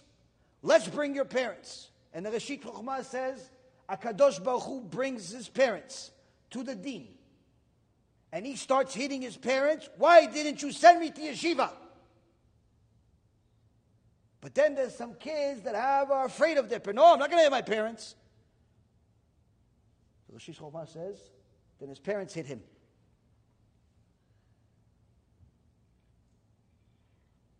So the Midrash here says, there was a guy that had two sons. One liked to give tzedakah. The other one, stingy, wanted to keep everything for himself. The one that had tzedakah in the beginning had money, but he loved giving tzedakah. He couldn't bear seeing people suffer. He saw there was an orphan, here he goes. He saw there's trying to start a bet midrash, here you go. He saw there's a widow, here you go. He saw there's a girl trying to get married, the parents don't have any money, here you go. Wherever he could, whatever he could, he give. So much so that he borrowed money against his house and eventually couldn't pay it back, and they took his house. Say, hey, what's going on here? He's giving tzedakah, tzaddik. Why isn't the Kadosh Baruch Hu paying him reward? One day, his dear wife says to him, here, Hoshana Rabbah is finished. Here's 10 coins. That's all we have. Go buy the kids something in the market. So this guy goes to the market. As soon as he gets to the market, he sees the Gabayet Tzedakah, the people that collect money for the community, for different tragedies. Oh, here you go. Here's the Gvir. Everybody knows him. He's the one that gives tzedakah. Oh, here he is. Let's go see him. He said, oh, how are you? How you doing? Listen, we're collecting money for a poor orphan. We're trying to get her a jacket. It's winter. Miskena, she doesn't have anything. You have anything? You give tzedakah. Why don't you give your share? The guy says, of course. Yeah, 10 coins. Yeah, I have 10 coins. Here you go, take. Everything he has left, and he's supposed to buy his kids some food. He's supposed to buy his own kids something from the market. That's all he has left. He gives it to her. Why? She doesn't have a jacket. But now he realized, well, I can't go home, so he goes to the synagogue instead. He sees at the synagogue, on a table over there is a bunch of etrogim. Because after Hoshana Rabbah, the people leave their lulavim and etrogim over there. They don't need them anymore. And the kids play with them. So it's like hefker. No one owns them anymore. So he takes some etrogim, puts them in a sack. And he says, I can't go home right now. My wife's going to kill me. So he goes to a ship. And he goes to the next city. And you ask, wait a minute, how is he going to the next city? I thought you didn't have any money. Simple. In those days, you go to a ship, you don't have any money, just simply tell the guy, listen, we're going to go on a voyage, we're going to go on a trip, I'll be your servant for this whole trip. I'll clean, I'll do whatever you need to do. Just take me to the next point, wherever you're going. So he gets on a ship with a little sack of etrogim. Who knows where Kadosh Baruch Hu is going to lead him to. As you would have it, the next city over that he goes to, the king has a severe stomach problem. The doctors can't do anything. He has a dream, the Midrash says. He has a dream, and in the dream, they tell him, if you want a cure, go eat the etrogim that the Jewish people made a blessing on. Not just any etrog. The etrog that the Jewish people made a blessing on. He wakes up, he takes the dream seriously. He sends all of his soldiers, look everywhere for Jewish people. And if you found the Jewish people, make sure they're religious and they have an etrog that they made a blessing and they didn't eat it yet. Or turn it into jelly. There's really not many Jews. Can't find anything. The poor king is suffering, no cure. This guy lands with the ship, and he's just sitting there by the ship over there. The soldiers look at him and say, what are you doing? I'm here. What do you have? What do you have to sell? Nothing. I don't have anything to sell. You have a sack. What do you mean you don't have a sack? So he thought maybe they're trying to collect taxes from him. That he brought some. He goes, no, I'm a poor man. I don't have anything. All I have is these etrogim. Etrogim? Give us the sack. Let me see. They open the sack. Say, what is this? What is etrogim? What is that? It's like, no, this is the etrogim that the Jewish people, they use it for mitzvah. We bless on it. Oh, you remember? The king. Come, yalla, let's go. He has no idea what's going on. He thinks maybe they're going to take him to jail. Maybe it's illegal. He has no idea what's going on. Immediately they take him to the king and says, Your Highness, we found it. They give him the sack of etrogim. The king eats it. He's cured. The king says, take that sack, empty it of the etrogim, and fill it up with golden coins. Golden dinarim. Each dinar is 4.8 grams of gold. In today's value of gold, $1,900 per ounce. Each dinar is about $320. But in that day's money, in a place where there's poverty everywhere, with the exception of the king that's rich, the whole sack is full of dinarim. The king says to the guy, anything else I can do for you? Ask me for whatever you want. He says, yes, Your Highness. I want you to tell those people that took my house to give me back my house. I'll pay the money. I'll pay the money that I owe, the debt that I borrowed, but tell them to give me my house back. And that people are notified that I'm coming and they all welcome me when I come back to the city. The king says, you got it. They put him back on a ship. They make an announcement in the city. The friend of the king is coming. The whole city is obligated to come welcome him. Of course, they hear the name of this. Wow, friend of the king. Even his brother, the stingy Scrooge over there, he comes with his kids. Everybody's on the way. His brother's on the way with his kids. A wave comes and kills his brother and his kids. So now he comes home. Everybody says, hey, big Kiddush Hashem. This Jew that gave tzedakah, HaKadosh Baruch Hu rewarded him. Look how he rewarded him. From the etrogim, became a multimillionaire. And on top of it, he also inherits his brother's house because his brother and his kids died. Why? The pasuk says in Job, HaKadosh Baruch Hu pays you based on what you did. He did good, but not just good standard of what he's obligated to do. He did above the standard. Meaning, you gave tzedakah, that's standard. You're supposed to do that. It's like breathing. But you didn't just give what you were supposed to. You gave everything. And on top of it, The last $10 that you had, you gave even that. You like my mitzvot so much. You like my Torah so much that even that you gave. You do something like that, HaKadosh Baruch Hu says, I pay you cash. But not only that, I make sure the whole world knows it. And the Rasha that wanted to keep everything for himself, he'll end up with nothing. The brother that wanted to keep everything for himself, HaKadosh Baruch Hu says, everything he has, I'm going to give it to you. Why? That's what the Pasuk means. Why did Moshe Rabbeinu merit to be Moshe Rabbeinu? The very same Midrash says, Moshe Rabbeinu was in the house of Paro, a prince. But he knew that his brothers, Am Yisrael, are over there suffering. He went and saw everyone, and he sees that the man is carrying a lot of stuff, but it's enough for a woman to carry, though. He doesn't have to carry. The woman is carrying what the man is supposed to carry. The old man is carrying what the young man is supposed to carry. And the young man is carrying what the old man is supposed to carry. Meaning everything is opposite, because why?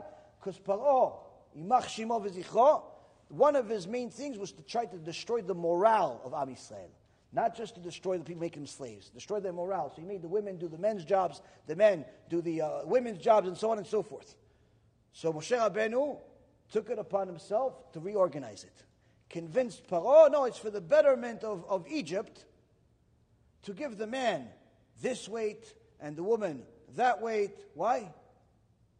Because if they carry the right weight, they'll work better for you. He convinced him to do it, but in reality, what was his purpose? He loved his brothers and sisters. HaKadosh Baruch Hu says, you cared enough to put yourself in danger just because you saw your brothers and sisters carrying a little too much, carrying a little too little. You cared enough in your life, just like you evaluated the weight that they were carrying. In your life, you're also going to fulfill the mitzvah of teaching Am Yisrael, the Torah, that talks about in Parashat Bechukotai, of the value of a human being, the value of a soul. You could have simply said, oh, listen, they're poor fortune, we'll pray. You know, somebody said, okay, we'll pray for him. Refuah shlema. Refuah shlema. Or you could cry. Parents ask me sometimes, Rabbi, how could I make sure that my kid's going to be Talmid Chacham? Cry. A lot. Okay. Maybe not Talmid Chacham like Rav Ovadia or something, but just be frum. So he marries a Jew. I said, cry. For sure, cry. A lot. Pray? Yeah, while you pray, cry. And learn a lot of Torah. And be a tzaddik. And serve HaKadosh Baruch Hu non-stop. And cry a lot over your kids. Why? That's it. That's all you can do. Yeah, but maybe if I get this. No. Cry over your kids, and maybe something's going to come out of them. Maybe something's going to come out of them. People sometimes see different rabbis that all of a sudden become Talmidei Chachamim, write books, this, that, the other thing. What do you think? It just came out of nowhere? You think that his parents didn't cry over him? You think that his rabbi didn't fast over him? Didn't cry over him? If there's no Mesirut Nefesh before, there's nothing comes out. But HaKadosh Baruch Hu says, if you do it, He'll open up the gates of heaven. You'll have a blessed world. You'll have a world where literally there is only blessing. And instead of focusing on what everybody else is doing, focus on what the Torah says. The Mishnah in Avot says, in chapter 1, Mishnah number 7, Natai Arbeli says, distance yourself from a bad neighbor, don't attach yourself to an evil person, and don't despair of retribution. A person thinks that he can live wherever he wants. Torah says it's not true. Why? Because even if you're righteous and your neighbor is wicked, and he says Lashon Hara, and she says Lashon Hara, and the Kohen sees that there's tzarat on the wall of the wicked guy's side, you still have to break that wall, even if that wall is connected to you. There were certain people that were righteous. Yoshaphat, the king, was a righteous king, but he made a good partnership with Achav, the Rasha. HaKadosh Baruch Hu sent the prophet to Yoshaphat, says, because you befriended Hashem's enemies, the wrath will come upon you too. You can't be friends with just anybody. You can't be neighbors with just anybody. Person needs to know that you're in this world and the Yetzer Hara is going to try to use every single tool possible to get in your way. If you don't give your kids the right education, they're going to get the wrong education. If you're not generous with your wife to be modest, she won't be modest. If you don't push your husband to go learn Torah, he'll go watch TV instead. If you don't work on Torah values in your house, adultery and divorce and all types of tragedies are just around the clock, or just around the corner. Why? Look at society. It's not a curse, it's a reality. A life without a Kadosh Baruch Hu is a life of tragedy. Look at anybody you see. Look at anyone out there. And you look at their real life. Doesn't matter who.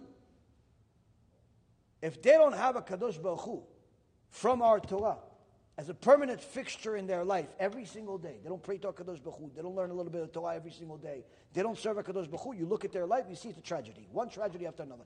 Divorce, diseases, poverty, misery, and so on, and no hope.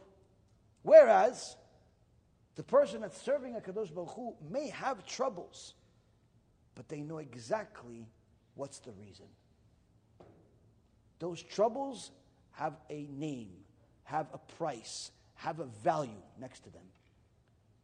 The one that doesn't have HaKadosh Baruch Hu in his life has no idea why this is happening to him. She has no idea why this is happening to her. In fact, sometimes a person will look at the wicked people and say, wait a minute, how come this wicked guy just made a lot of money? Yeah, but you realize he got a divorce too, right? Yeah, but he has a lot of money. I'll take the divorce with the money. Trust me, if you went through a divorce, you'd give him the money too, instead. People don't realize the grass always looks greener on the other side.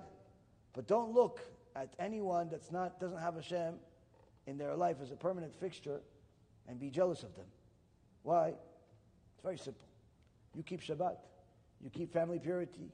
You put on tefillin every day. You learn Torah every day. You do basic things that what HaKadosh Baruch Hu says every day. You have a share of the world to come. He or she that's walking around immodest, that's desecrating Hashem's name, they have no share of the world to come. They're going to Gehinnom forever. What are you jealous of? What, the plastic they have on their hand? Or the garbage pail that they're driving that has a sign of a Ferrari on it? What are you jealous of? They're going to Gehinnom forever. What are you jealous of? It's like being jealous of somebody in the Holocaust. Do you ever see anybody who says, oh yeah, I can't wait for the next Holocaust?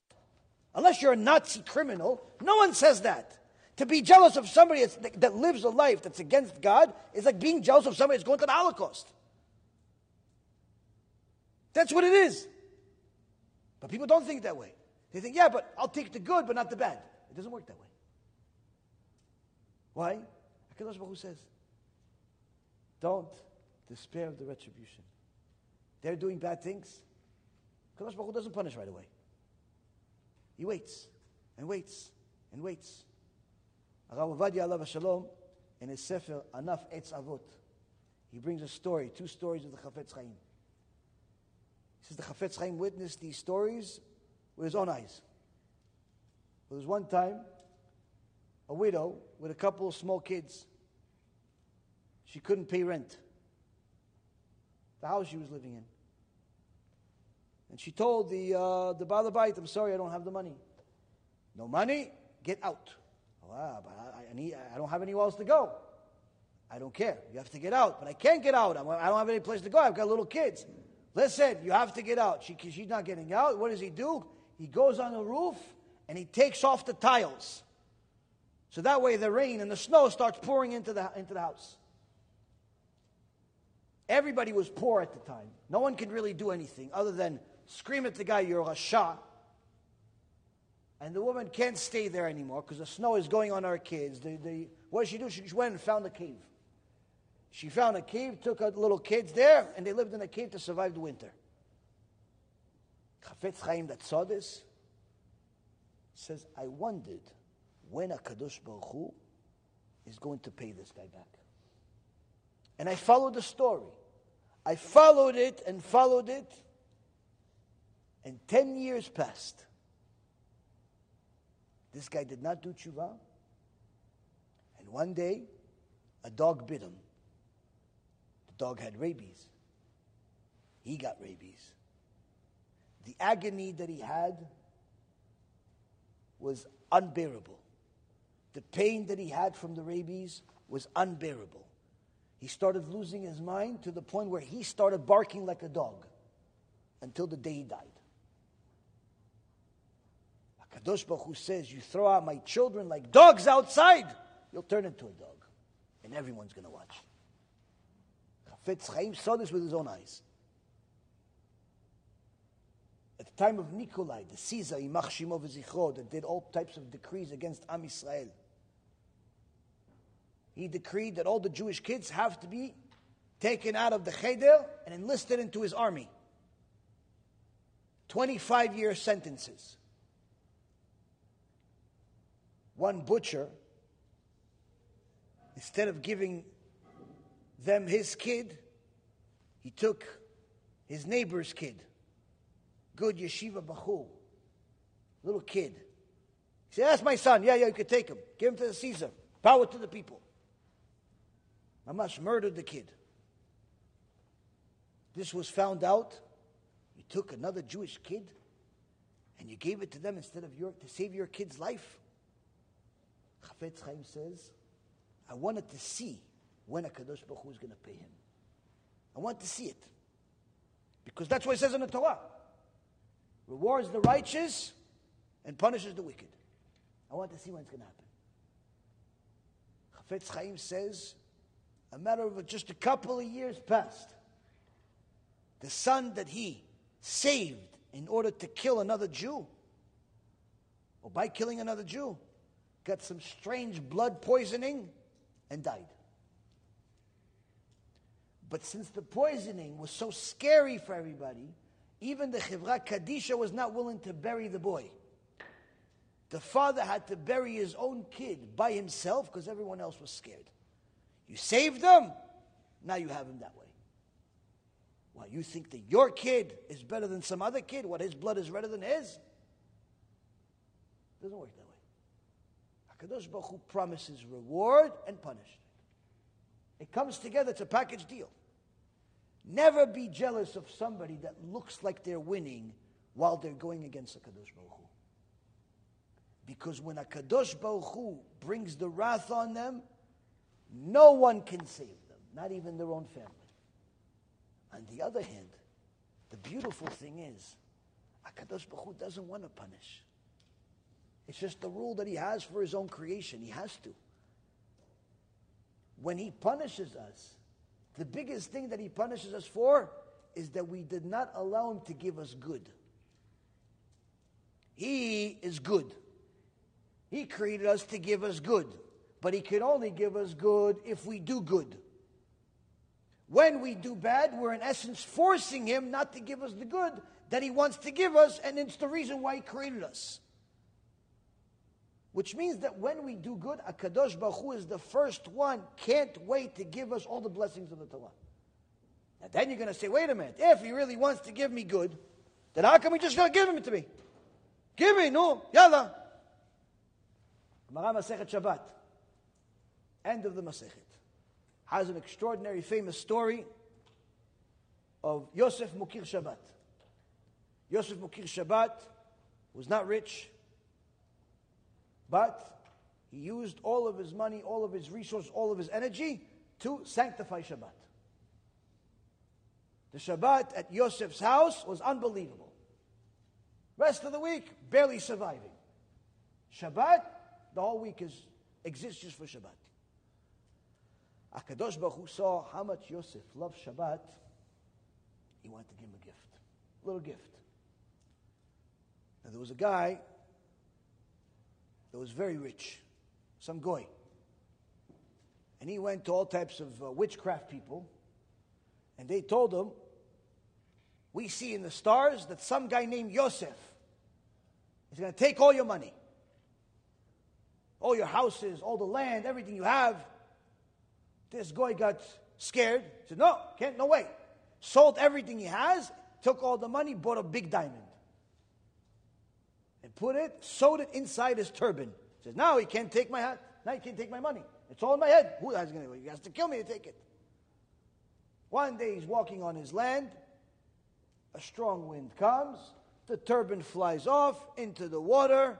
He tries to go chase it. He can't chase it. A big fish comes out of the water, swallows the turban with the diamond in it. $100 million inside a fish. And he flies away. One day, a fisherman fishes the fish. Huge fish, brings it to the market. Happens to be Friday. Happens to be 15 minutes after the market closed. Nobody's there to buy. But I have this big fish. We don't have refrigerators in those days. It's 2,000 years ago. I need to sell this fish. It's fresh, it's big, huge. Hey, listen, it's a huge fish. Only person that would buy it at this time, maybe you can go to Yosef Mokir Shabbat. Where does he live? He lives in that address. This fisherman takes this fish, runs to Yosef Mokir Shabbat's house. Yosef sees it. Ooh, that's a big fish. Wow. It's almost Shabbat. We don't have that much time. So, you want the fish or no? How much? 10 coins. 10 coins? Yeah, it's a big fish. It's all the money I have. But it's worth it for Shabbat. You didn't have fish? You had fish already. You cooked already. But this is a bigger fish. It's a more delicious fish. It's fresh fish. It's more honor for Shabbat fish. Everything I have, you go for the fish. Thank you for bringing it to me. Now, if Yosef would have said, you know what, I already made fish. If I take the fish now into the kitchen and I open up the fish and the smell comes out, my wife is going to make me into a fish. Open up the fish on Shabbat, an hour before Shabbat, your wife is going to make you into a fish. If you said, you know what, maybe you can go to my neighbor. Go to my neighbor, I think he's not Jewish. Give it to him. What would happen? The neighbor would have got the fish. And the diamond inside it. Yosef opens the fish and sees a diamond and says, Abba gave me a present. Abba gave me a present. Why? Because you love Shabbat. You love HaKadosh Baruch Hu. You love His Torah. HaKadosh Baruch Hu sends you presents. When? When He decides to give you the present according to His time. His time is not always according to our time. So the question is that we asked, why didn't He just give him money in a different way? Why does it have to all be with all this whole story with the fish? The fish has to swallow the hat, and then you have to open up, and the diamond, and what? Just somehow the diamond appears under his chair. Like, why does it have to do all this story? Same thing with why did HaKadosh Baruch Hu have to put Moshe Rabbeinu through all he went through for 80 years before He made him into Moshe Rabbeinu? The same thing with our story from the Midrash of why the guy had to lose all of his money in the house and the Togim and everything else before HaKadosh Baruch Hu gave him. Why? What's the whole process for? Ephraim says, it's very simple. Remember when we read in the Zohar an hour ago, it says that when a person makes a sin, what happens? He creates a mashchit, creates a demon, and that demon beats him up. That demon gives him agony, it gives him anxiety, gives him money loss, gives him health problems, gives him this, gives him that, nightmare. But guess what? It also happens in the positive way. When he does a mitzvah and he says Shema Yisrael, guess what? It's a little Shema Yisrael angel next to you now. And after that, he goes to work, but before he goes to work, he says, I got to go to the bathroom. Why? Because I'm a human being. And he goes to the bathroom, and he comes out of the bathroom, and unlike the animals in the world, he says a blessing. Thank you, HaKadosh Baruch Hu, for making everything work. And he says the Asher Yatzal. And guess what? As soon as he says the Asher Yatzar blessing, another angel is right next to him. Who's the angel? Asher Yatzar angel. And after that, he's going to go to work, but he doesn't live 5 minutes from his job.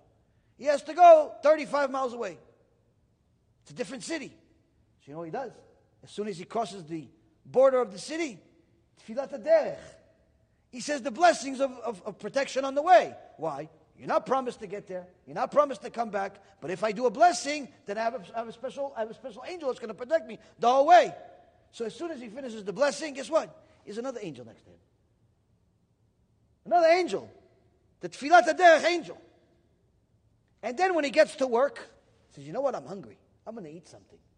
What do I have? What my wife give me? Oh, she gave me a sandwich. It's bread. Got to do Netilat Yadayim. So he washes his hand, 3 on one hand, 3 on one hand, and he says the blessing. And guess what? He has an angel. A Netilat Yadayim angel right next to him. Cute one. Strong too.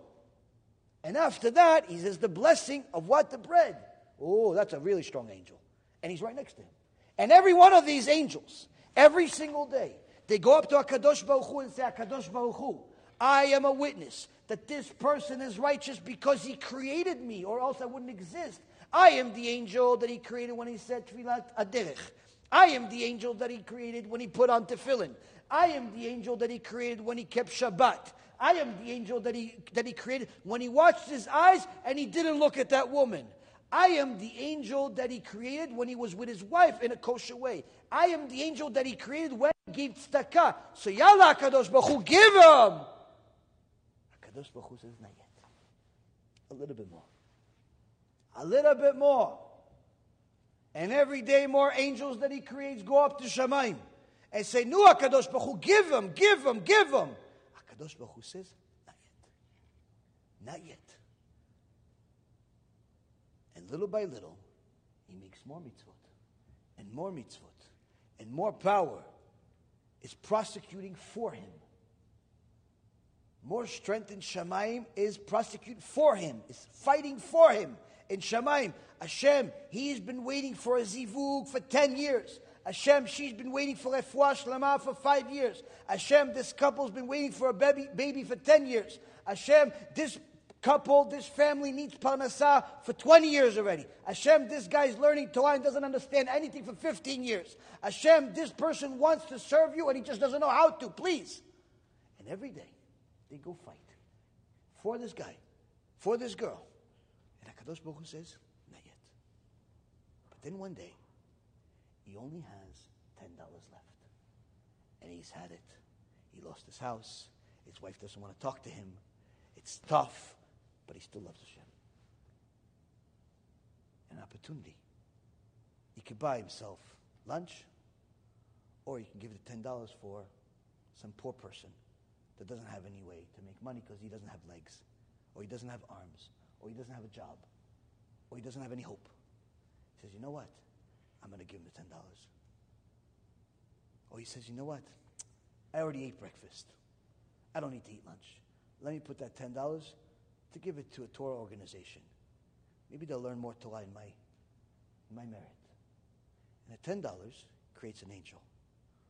And that angel goes up to Shamayim and flexes his muscles. Says, HaKadosh Baruch Hu, I was created with his last $10. Can you give him? And Hashem says, now I can give him. And then the Shefa comes. And then all of a sudden, his wife that cannot have a baby because the doctor said she can't have a baby. She's pregnant. And all of a sudden, the job that says you're going to be fired at the end of the month says, by the way, we have a subsidiary that's looking for your position, and in fact, they're going to pay you 70% more than what you were making here. So you're fired, but over there you're hired with a 70% raise. And all of a sudden, the doctors that looked at him and said, this guy only has 2 weeks to live. The doctors die, but he lives another 70 years. Why? Simple. Just like the Rasha creates angels that go against him, the Tzaddik creates angels that go for him. The question is Is he going to give his last $10? Is he going to do that last mitzvah when it's really, really hard? He had a tough day. He doesn't feel like praying. He had a tough day. He doesn't want to give anybody. He had a tough day. He wants to go to sleep. He doesn't want to learn. And guess what? That's the mitzvah you need. That's that last one. When you're about to throw up everything already, you've had it with everything, that's the one HaKadosh Baruch Hu wants. And if you say, you know what, I've had enough, I don't want it, okay, so the neighbor gets the fish. The neighbor gets the fish.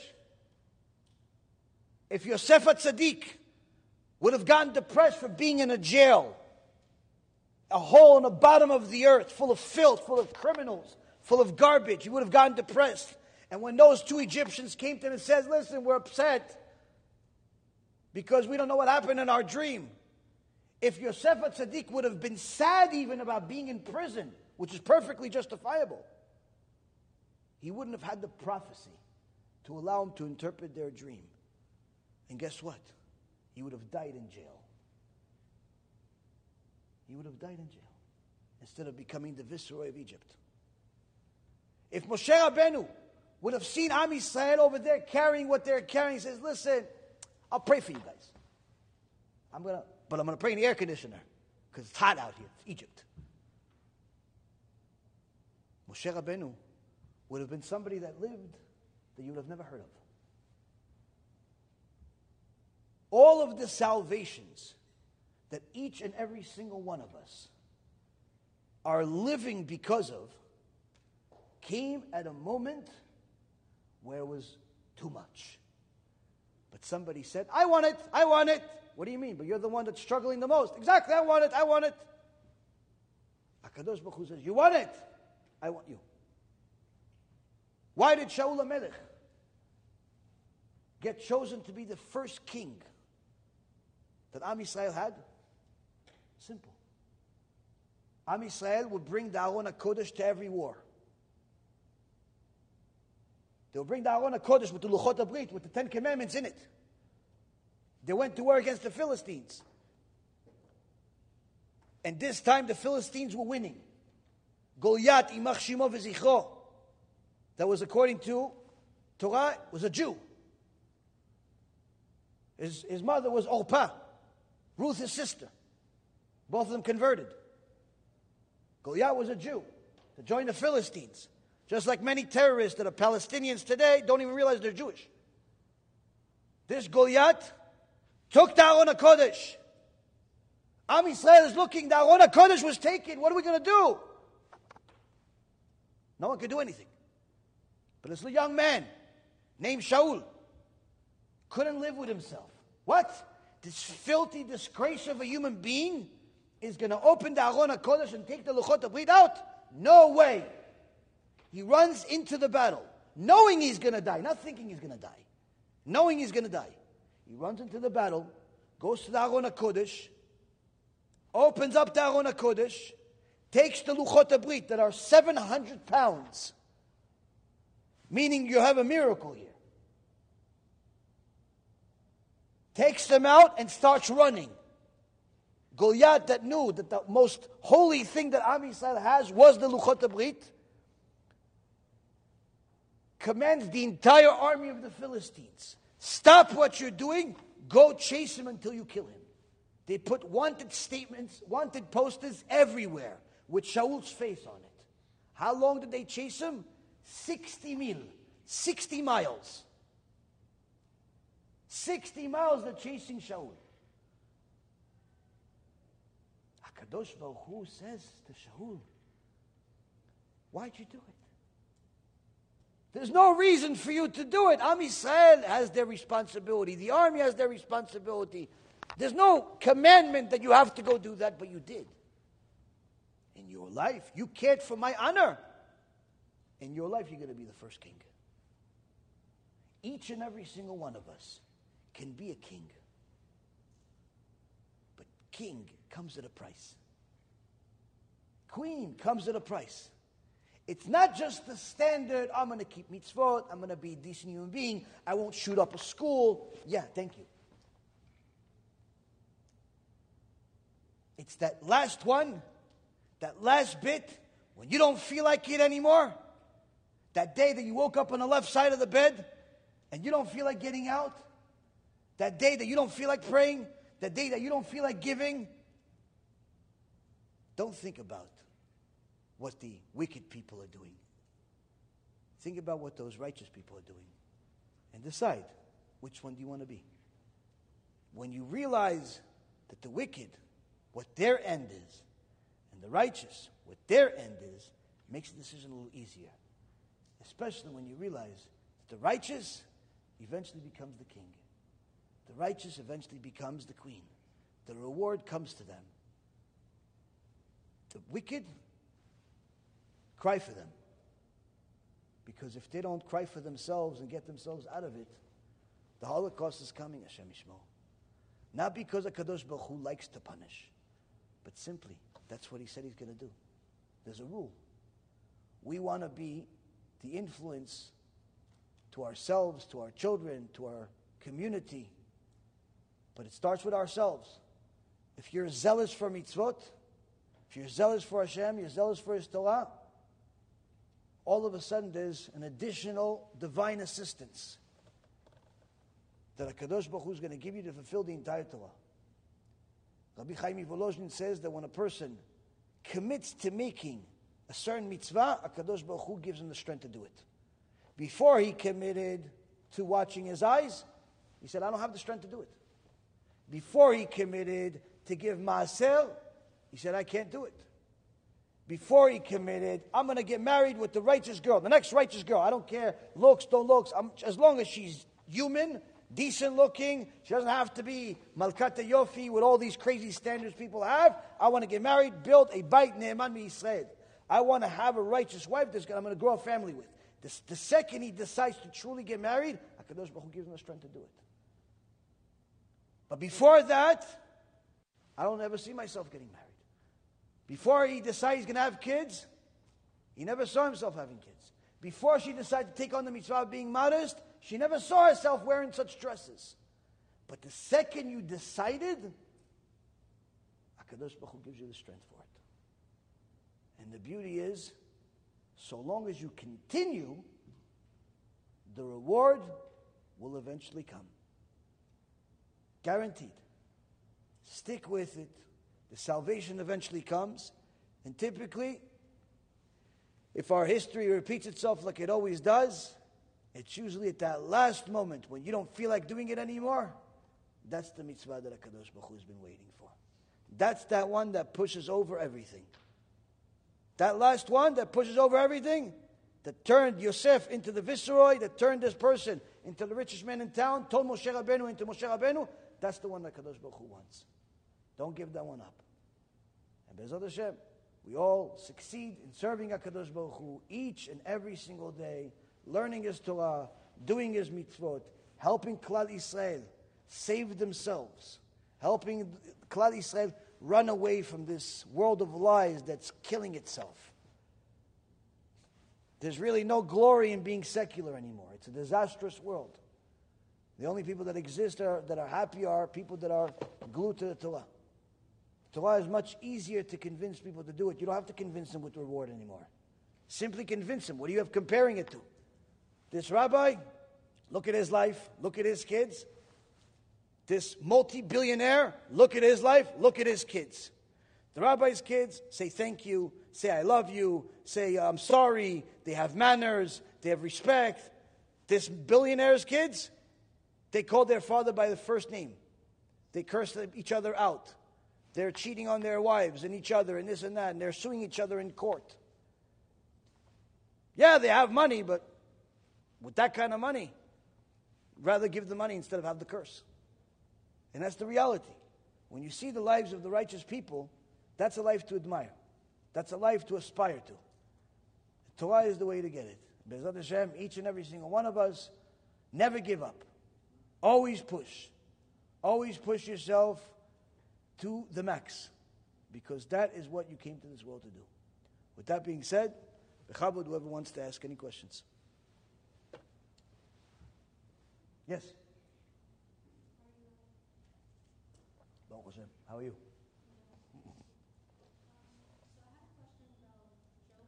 Job, yes. At the end of the book, Hashem tells Job, tell Eliphaz, Bildad, and Zophar Okay, to bring me an offering okay, because you stirred up my anger. right. So then, if what Job was saying was incorrect, and it was those three who had to bring the offering, why is it that those three had to bring the offering and not Job? Why was it that it was those three that caused his anger to stir up if it wasn't vice versa? Well, Elihu was the righteous one. He's not one of those that you're mentioning. He was the righteous one. He was the one that had what the Torah says, and in essence, a prophecy. And he rebuked Job for questioning God for what he was going through. And while the other so-called friends that Job had not only abandoned him, but they actually told him in essence to go against God. They told him to do things that were not necessarily going to help him. And in fact, they themselves were doing wicked things. So they got rebuked for the sins that they made, whereas Job also got rebuked for the sin, if you will, that he made. He didn't make a whole group of sins. He was tested. He partially failed the test for questioning HaKadosh Baruch Hu, but it wasn't a complete failure. He didn't turn into a heretic or an idol worshiper. It's just that he questioned it. So in his level, it was considered a sin. The average person, is questioning Hashem even for no tests. But those other friends, they were actually wicked people. They abandoned him. They didn't support him in any way, shape, or form, and that's why they had to bring a sacrifice, as in essence, to start their tshuva also, which becomes much easier once you see how Hashem transformed Job's life, where he healed miraculously, and he got married again. He had kids. He gave his wealth back, and so on and so forth. So this is actually one of the things that I tell people that ask me about, when you start doing tshuva or you convert to Judaism and the rest of your family doesn't. Parents, friends, brothers, sisters, they don't. And you don't want to necessarily, disassociate from them, but at the same token, you can't associate with them the same way. You can't continue going to baseball games with them. You can't dress like them anymore. You can't swim in the pool with them anymore. You can't do a lot of things that you used to do. So now when you go to their places, you can't, they're going to continue living their life. So generally speaking, it's best to invite them into your home versus you going to theirs, because your home is under your control. Now, as long as you don't change yourself. Now, they're not necessarily going to change themselves right away just because they're coming to your house. They're still going to wear their short sleeves and their short dress and their short whatever, and they're going to still, talk the same way that they talk. And initially, they're not going to change themselves at all, and in fact, they're going to question you of, why you're doing it. Because initially, in the mind of people, when somebody becomes religious, it looks like a phase. It looks like you're going through something. It looks like there's something wrong with you, or they don't really understand why would you do it, because they haven't done it, because they've never investigated it enough to see any value in it. And therefore, they have no idea why you would do it. So they think that maybe you're going through a phase, and therefore, you're not really able to make any impact on them, no matter what you say to them. You could tell them the truth, you could tell them stories. In the beginning, you can't help people. But then, when they see that your life continues, and you continue to be more and more religious, closer and closer to Hashem, and they start seeing that this is not only not a phase, but they actually start seeing that your life is transforming and improving. You're getting married, even though you're young. You're having kids, even though you're young. You still have an income. You're still alive. You're still, things are getting better for you, and you're progressing, and you look happy, and you have blessings in your life. And 5 years have passed, 10 years have passed. You're already with 2, 3, 4, 5 kids, a wife or a husband. You're still alive. Everything is good. And same exact person that they were 10 years ago. just with a few more gray hairs, a little bit more money or less money in the bank, but nothing else changed. It's if they were single, they're probably still single. If they were married, they still want to get divorced, just like they wanted to get divorced 10 years ago. And generally speaking, their life typically deteriorated over those 10 years. But they see that yours improved. And what ends up happening is that they start becoming jealous, but not necessarily in a negative way. Sometimes that jealousy could lead a person to actually want to do what you've wanted them to do already for 10 years. But now they're finally open to it because, number one, they see that you're no longer going through a phase. It's real. And they see that something's coming out of it.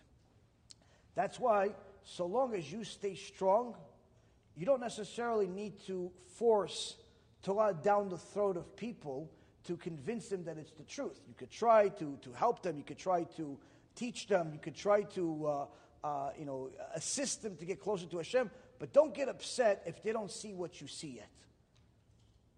They simply don't have the tools yet. They have a lot of Yetzer Hara. They have a lot of things distracting them. There's a lot of things confusing them. They simply don't see it yet, just like you didn't see it for all of your life until a day that you did.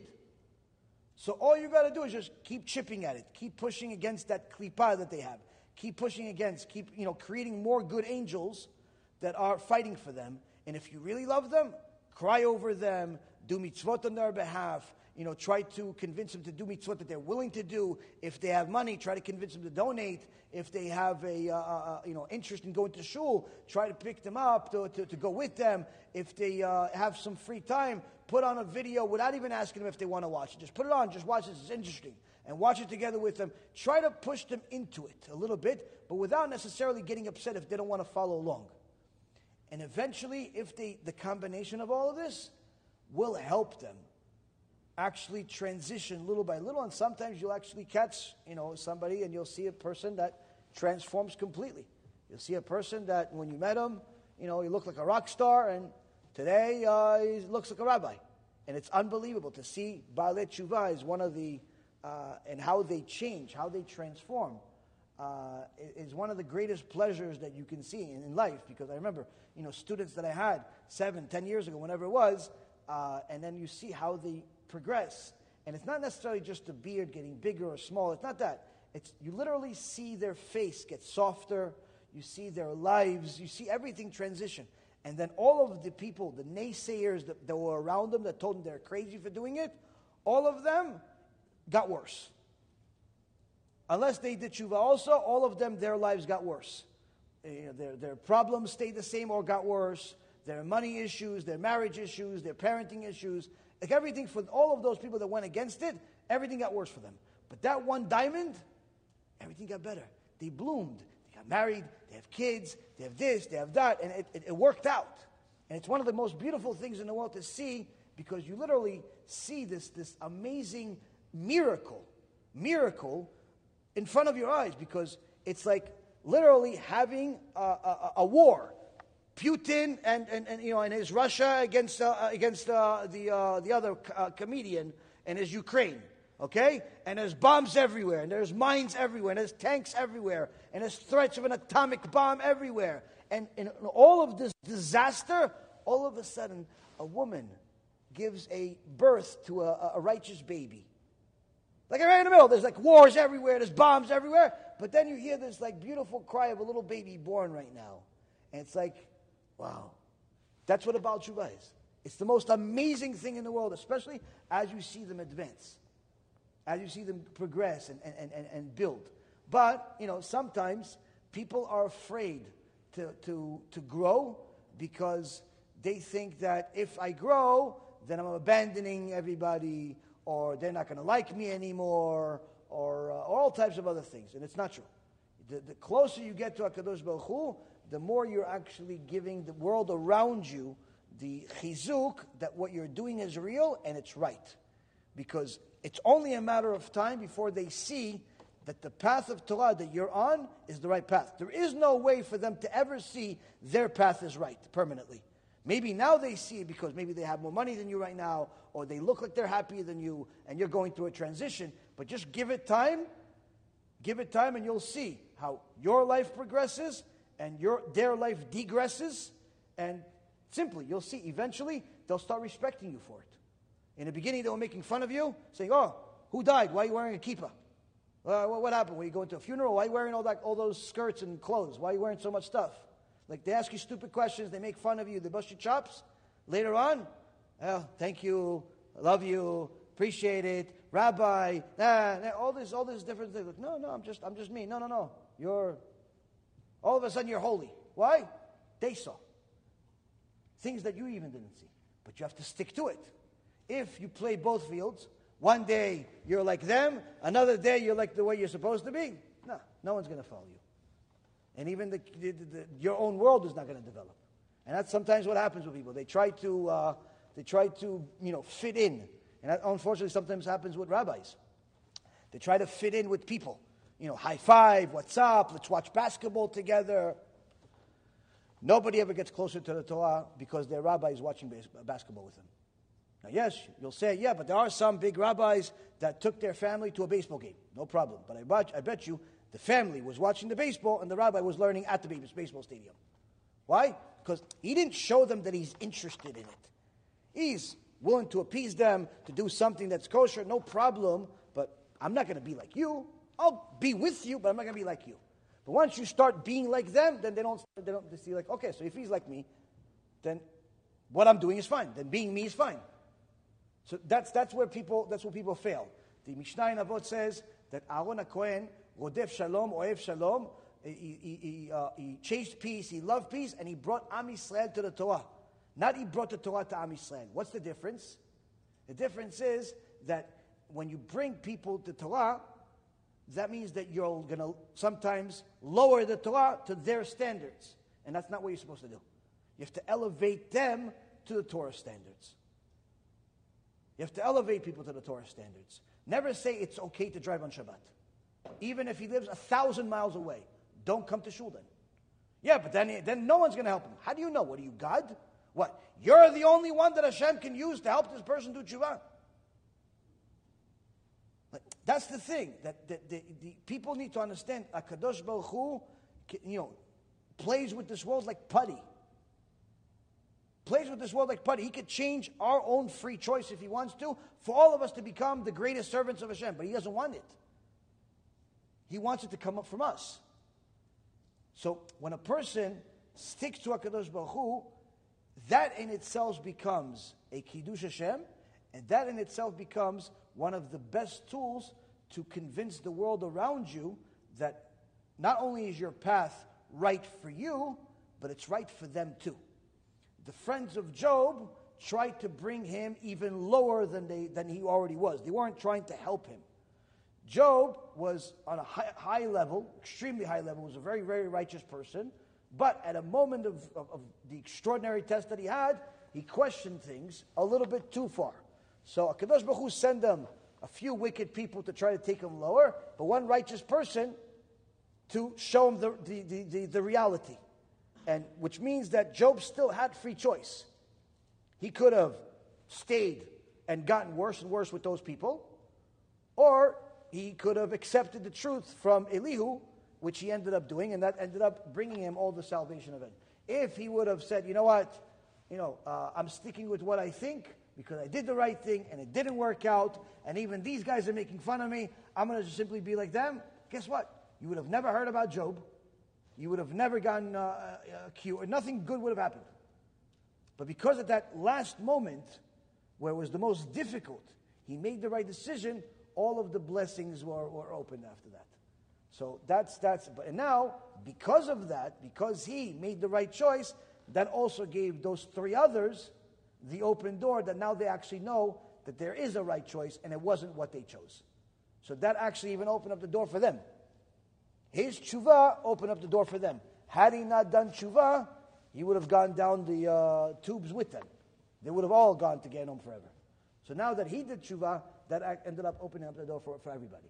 And that's in essence one of the things that a person does when they stick with Hashem. They end up becoming like a walking Kiddush Hashem.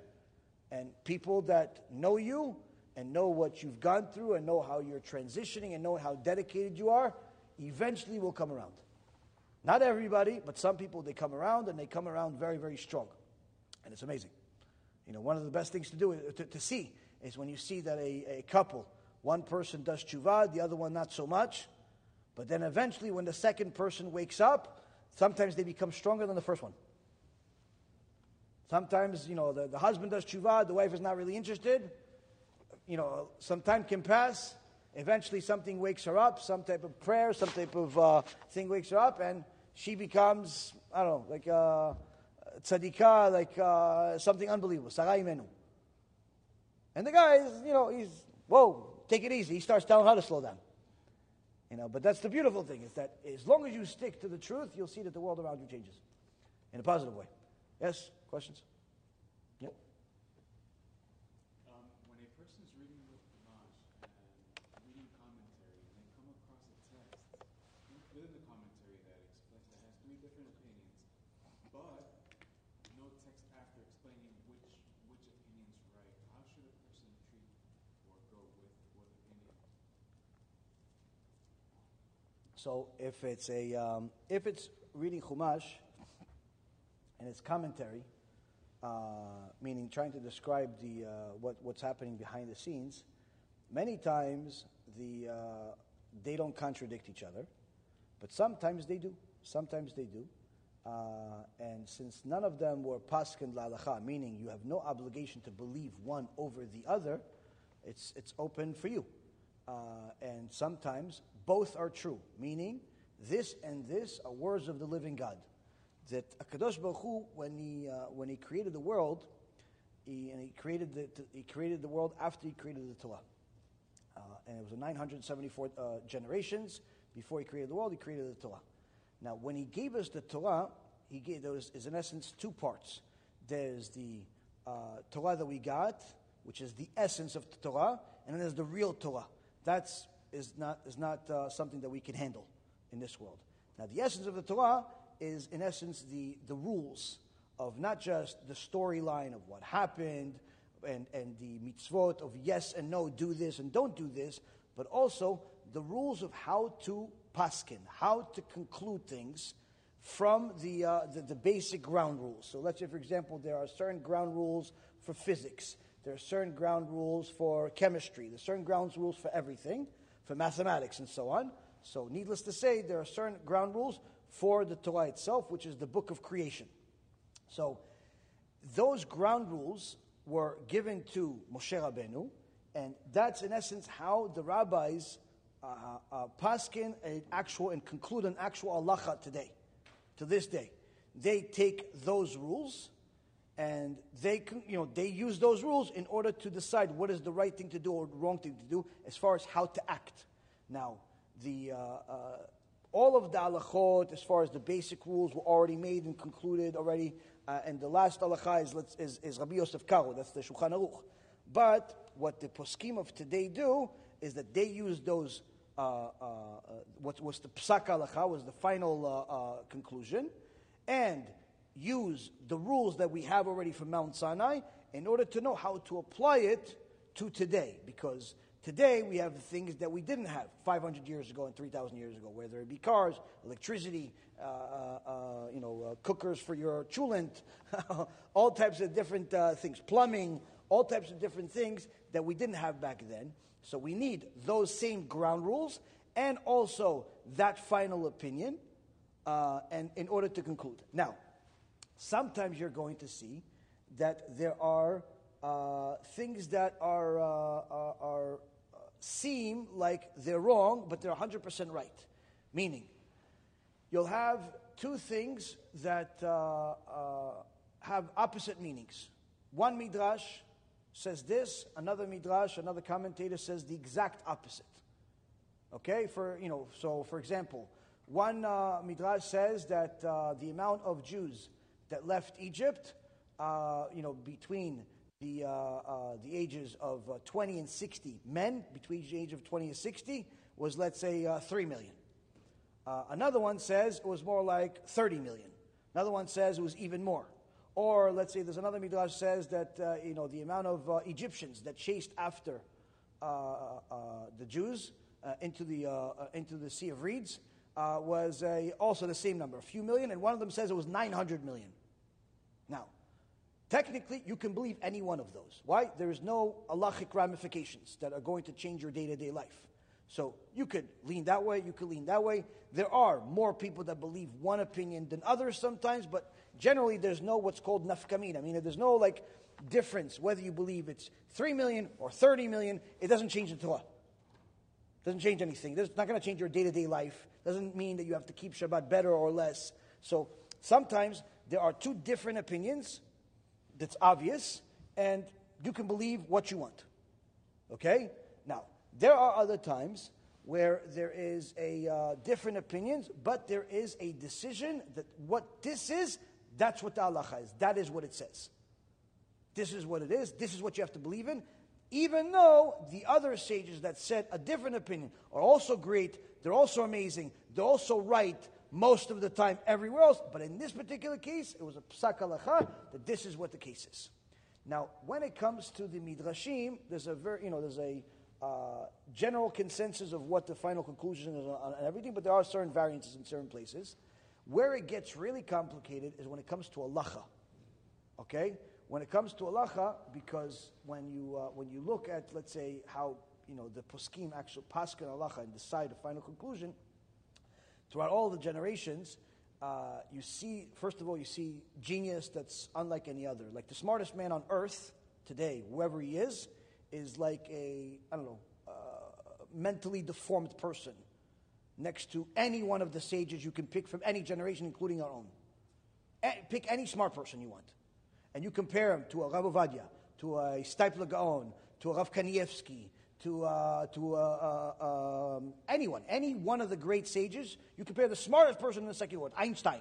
Multiply him by 10, he's like a retarded person next to one of these sages. Their brain do not work the same way. It's unbelievable. But really the only way that a person can learn that wisdom is usually when you learn how they paskin in a responsa. When people say their different insights of what happened here, or the philosophical lesson you could learn from there, of course there's endless wisdom there. But when you see how they conclude what an halacha is and the whole process that they go through, and how many things they review and investigate, it literally blows your mind away of how amazing they are. So, and how, it's brilliance that's unlike any other. They don't think like human beings. And the thing is, though, is that at times you'll see two geniuses, two holy people, not only disagree, but disagree vehemently. Like, so much so that they're say that the other person is so wrong that if you follow him, you're going to get a death penalty. It's like, they'll say things that are strong. They, when they fight for the truth, it's like they're fighting for their life. Now, they'll still marry their kids to each other. They still love each other. But when they're fighting for the truth, because for them, what they concluded, using all of those rules, this is it. There is no green sky. It's blue. I see it. That's it. The other guy says, yes, it's blue, but it's light blue. Or whatever, I'm giving you whatever other analogy. And for him, that's the only reality that exists. Now, generally speaking, there is the basic foundation that is the final conclusion, but there are times that you can rely on both. Even though, technically, one is right and one is wrong according to our logic, but it's not. Sometimes, both are right. And if you go this way or you go that way, you have something to rely on. Other times, you cannot go with the other guy. Not because he's wrong, but because the majority of Chachamim concluded this way, and that's it. Like, for example, there was a big machloket, a debate between Rabban Gamliel and Rabbi Eliezer ben Holkinos. Rabban Gamliel was the Nasi. He was the prince, meaning over all of Am Yisrael, he is the final conclusion. Might as well be like a king, okay, of everybody. Rabbi Eliezer ben Holkinos was the Gdol Hador. He was the biggest rabbi in the world. Okay, so Rabban Gamliel is from the lineage of David HaMelech. And he's the Nasi. But Rabbi Eliezer ben Holkinos, he's a giant among giants. His Talmid, his student is Rabbi Akiva. And all of our Torah that we have today is from Rabbi Akiva. So just imagine who his rabbi is. They had a debate. And Rabbi Eliezer versus Rabban Gamliel and a few other sages that were on his side, against Rabbi Eliezer by himself. Rabbi Eliezer says one thing, they say something else. Rabbi Eliezer says, if I'm right, HaKadosh Baruch Hu is going to split this tree in half.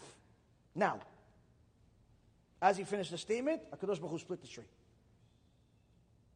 Now, if we have a debate, and I say, if I'm right, HaKadosh Baruch Hu is going to split a tree in half. And he does it. Do you even argue with me anymore?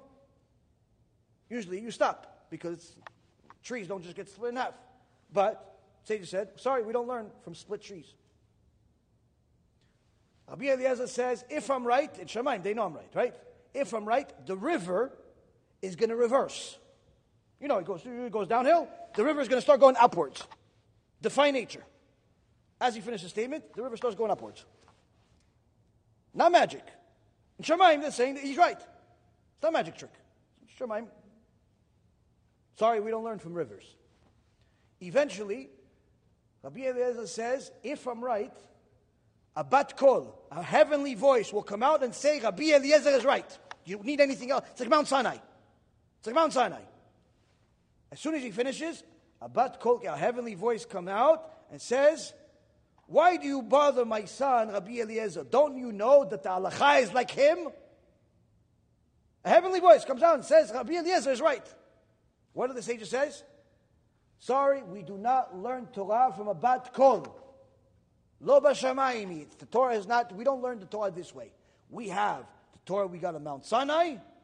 We have rules, and we paskin according to those rules. Meaning that even if in Shamayim the law is A, but the sages use the rules and conclude B, they are right. And in Shamayim it changes to B. Or in Shamayim it stays A, but it's only in Shamayim. But here it's B. They're right. So much so that HaKadosh Baruch Hu says, my kids beat me. And he's happy. Why? Because they're using my rules. He gave them certain powers that they can do this. Last but not least, perhaps one of the most difficult things a person could encounter in their learning is that there is a commandments that are no longer applicable because the sages canceled them. Now, if a person reads the Torah like a Christian, it says, all right, you can't add, you can't subtract. Okay, if you can't subtract, how come the Christians don't keep Shabbat? How come the Christians don't eat kosher? they like to say that we're wrong all the time, but in reality, their whole life is wrong. So, technically it says, don't add, don't subtract, right? But it also says that HaKadosh Baruch Hu instituted certain rules, and one of those rules is that he gave the sages the power to cancel a mitzvah for the sake of the Torah. One example is, originally HaKadosh Baruch Hu said that the Torah that he gave us is the written Torah, that you write, but the oral Torah stays oral. Don't write it. You weren't allowed to write it. You weren't allowed to write books for thousands of years.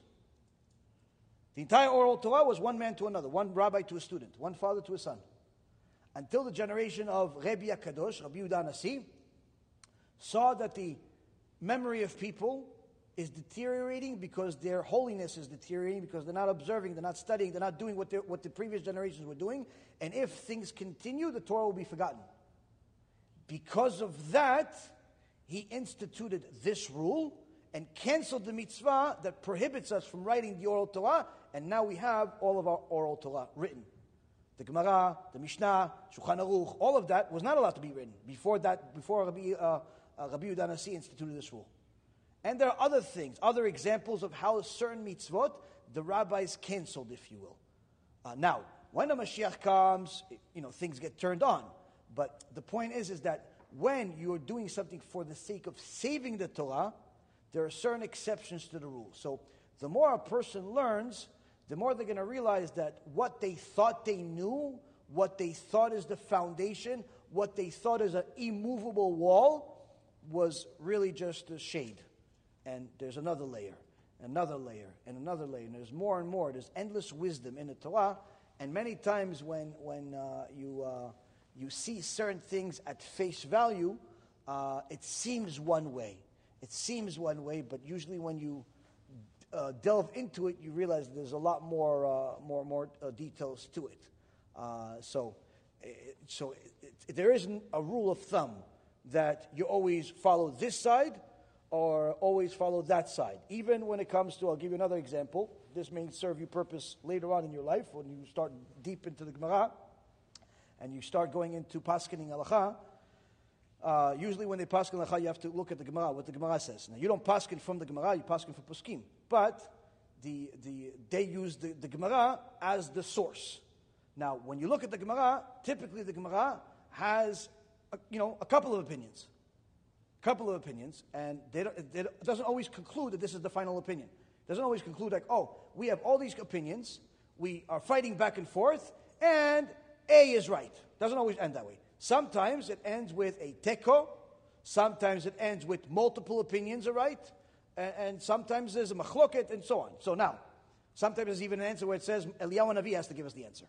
Like there's all types of conclusions. Now, there are times where they will even tell you both options are right. Both options are right, even though they're different than each other. So a posek that's looking at this is going to say, okay, so which one do you pick? So some chachamim even says, typically you pick the second opinion. If you have two opinions, you pick the second one. Truth is, it's not true. Why? Many times it is the second, but if you look at the Rambam, there are times that he picks the first. And the Shulchan Aruch, that's comprised of mostly Rambam, means that also the Shulchan Aruch paskin also the first time.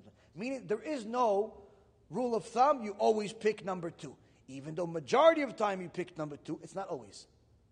So that's the thing. So the Torah is not black or white. The Torah is many different layers of gray and black and white, and sometimes you'll even have something that is completely a complete anomaly, and that's why it's very, very difficult to get. Let's say, for example, if there's something new, it's not easy for you to say go to a big rabbi and say, okay, can you give me a psak halacha and such and such? It's not easy. If he has yirat shamayim, it's not easy. Why? Because he has to toil for a long time to really conclude this is the truth, and he's willing to go to shamayim with this. So there's a lot to it. But when you're dealing with the first layer of things, like the commentary of the verses, if it wasn't concluded that this is it, and everything else is canceled out, technically it's open up for you. And usually, what I found to be amazing is that usually the more I learn it and other layers of it, the more I find out that eventually both are right, and I just couldn't see it. There was just certain things in between them, connecting them, that I simply couldn't see it, how it could exist, because you don't have the tools yet to connect the two. So you figure this is A and this is C. You don't have tools to see how A and C can connect. Later on you read more, and then all of a sudden you have B, and then B connects both of them in a way that you just didn't have available to you. You have a new tool though. So that's the thing. So usually you'll see how everything connects. But again, even if it doesn't connect, even if something sometimes will contradict each other, the sages teach us, most important thing to know about Torah is if you don't understand it, or you see something that doesn't make sense, that the sages said, it's not their lackings, it's your lackings. That means you haven't studied it deep enough yet. So the more you study it, the more you'll see, the more you see things clearer and clearer and clearer, and Be'ezrat Hashem, see them as clear as day. Next question. Yes, Howard. Along those lines, Rav Reuven explained a little bit, shed light on the issue of Rabbi Akiva and Bar Kokhba, and the whole situation there with Mashiach. Okay. And it was, an auspicious time. Okay. So at the end of the day, Mashiach did not show up. So how do we understand that? Right. So Rabbi Akiva saw that there was a guy named Bar Kokhba that had supernatural powers. By supernatural powers, It wasn't something that was debatable. Bar Kokhba had a superhuman strength that even the Roman Empire knew that simply there's no way to kill this person. There's no way to kill this person, not by humans, not by weapons, not by anything. Simply they would throw the types of boulders they would throw to destroy entire walls. They would throw, he would catch them with one hand and throw it at them. Faster. Like something like unbelievable. In order to, and he also had very powerful soldiers. That in order for a person to enlist into his army, that person had to be so strong that they would have to, initially they had to go through a major pain. They would have to be willing to cut off their own thumb. But then the Chachamim said to Bar Kokhba, how long are you going to cause all of our strong men to have defects? He says, okay, so, what should I do? He said, have something else. Don't cause them, cause a pain just to be a soldier. So he decided a new way to enlist to his army. You have to be strong enough to ride your horse and and grab a tree that's stuck to the ground, like a full tree, 30 feet. Grab it while you're riding a horse and take it out of the ground. Things that to us, forget about superhuman. It's something that's not normal. That's the type of strength that Bar Kokhba had and his soldiers had.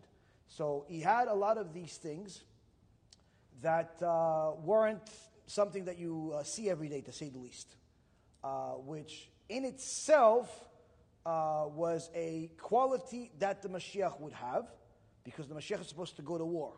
Now, Rabbi Akiva also knew that every generation there's a potential Mashiach. There's a potential Mashiach in every single generation. Kadosh Baruch Hu wants to bring Mashiach. That's the climatic point of the world. And every generation, there's a time. There's also auspicious times for the Mashiach to come. Not just auspicious times such as specific holidays and specific days of the week even, but also there are specific times of history where they were more auspicious according to the calculations of these same rules that I'm telling you, that the Chachamim have. So, Rabbi Akiva, according to his calculations, according to what he saw with his own eyes, and he saw the destruction of the Bet HaMikdash, when his friends cried, seeing the destruction of the Bet HaMikdash, Rabbi Akiva laughed. They asked him, why are you laughing? He said, why are you crying? He said, if we're crying because the Bet HaMikdash was destroyed. The prophecy came true. He said, exactly, that's why I'm laughing. I'm laughing because just like the prophecy of the destruction came true, the other prophecy of the rebuilding will also come true. Okay, so Rabbi Akiva had an extraordinary way of looking at things in a very, very positive way. Needless to say, he learned it from Nachum Ish Gamzu, that was one of his rabbis. And so he saw that this auspicious time for the rebuilding of the Bet HaMikdash. So everything fit. The Chachamim, on the other hand, many of them disagreed with him. That in itself is a sign that was wrong, because one of the things that will happen when the Mashiach is officially announced is everyone will agree. Even the enemies will agree that he's Mashiach. And they'll go against him, even though they know he's Mashiach. So that's another thing.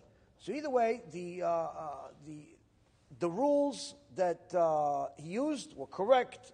The things that he saw were correct, but there was a missing ingredient that made it wrong. Now, this doesn't make doesn't contradict anything, simply because if we were to see the same thing, we would also conclude the same way. Meaning, the tools that we have are no better than the tools he had. He had much better tools, and he still concluded it that way. But the other Chachamim didn't agree that this is the fit. There was, in essence, a disagreement of a minor detail, if you will. So, it doesn't contradict everything else that he taught. It doesn't say that, everything else is wrong or anything like that. It's just simply there are certain things that look like what they are. When you get up a little closer, it looks like something else. You could see today, for example, you could walk around, and if you're not looking down, you could see women walking around in Jewish neighborhoods and non-Jewish neighborhoods and so on, right? Now, some of them are walking in front of you, and all you see is the back of their head, right? Now, back of the head, looks like, she has long hair, looks like she's 25 years old, she's walking with heels, looks like she's, young, maybe marriageable age, maybe she's single, maybe this, maybe that. So you try to catch up, and you finally catch up, you look at her, she's 97 years old, she's almost 98. Why? Because from the back, she looks one way. From the front, something completely different. It looks that way, but it ends up being that way. So that's in essence one of the things. Rabbi Yisrael Salan says that why are people not afraid of sins? Because a sin is like a star. You see a star from far away, so it looks really, really small. Looks really small, but the closer you get to the star, the more you realize that it's huge. And many times even bigger than the world, bigger than the earth. The only reason you think it's small is because you're far away.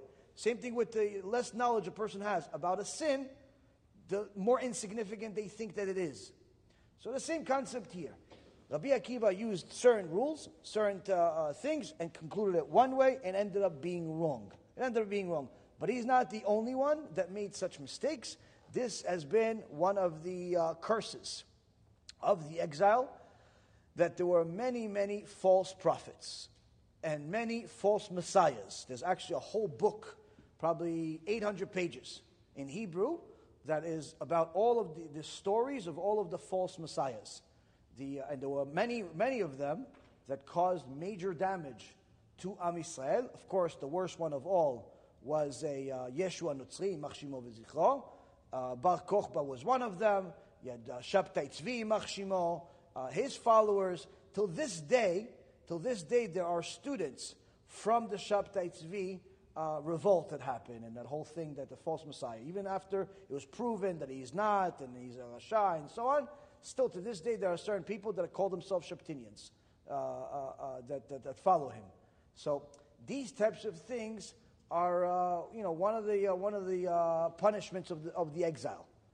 One of the punishments of the exile.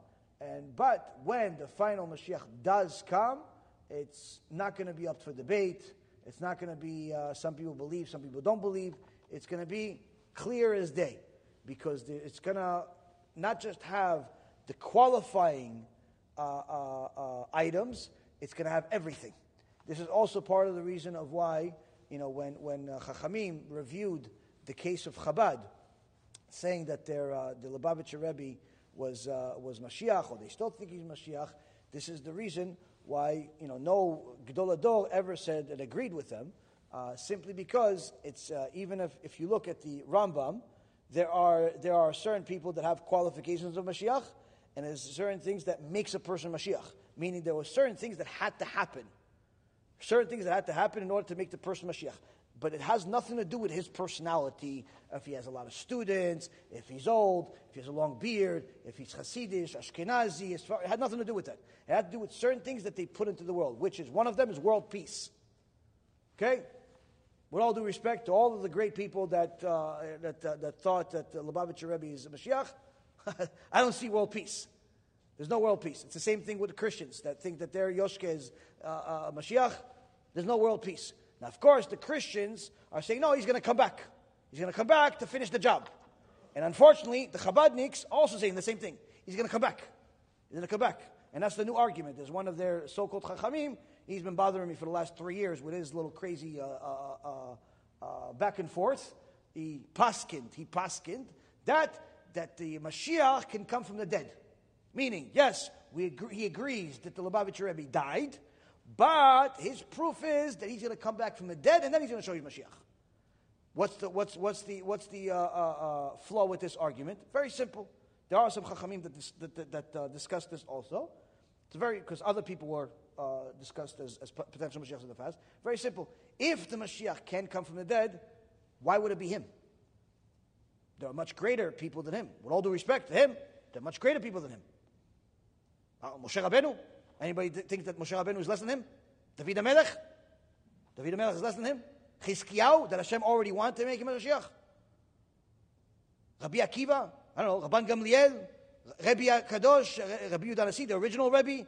And a bunch of others that, are much higher than the Lubavitcher Rebbe, can be because he's in a different generation.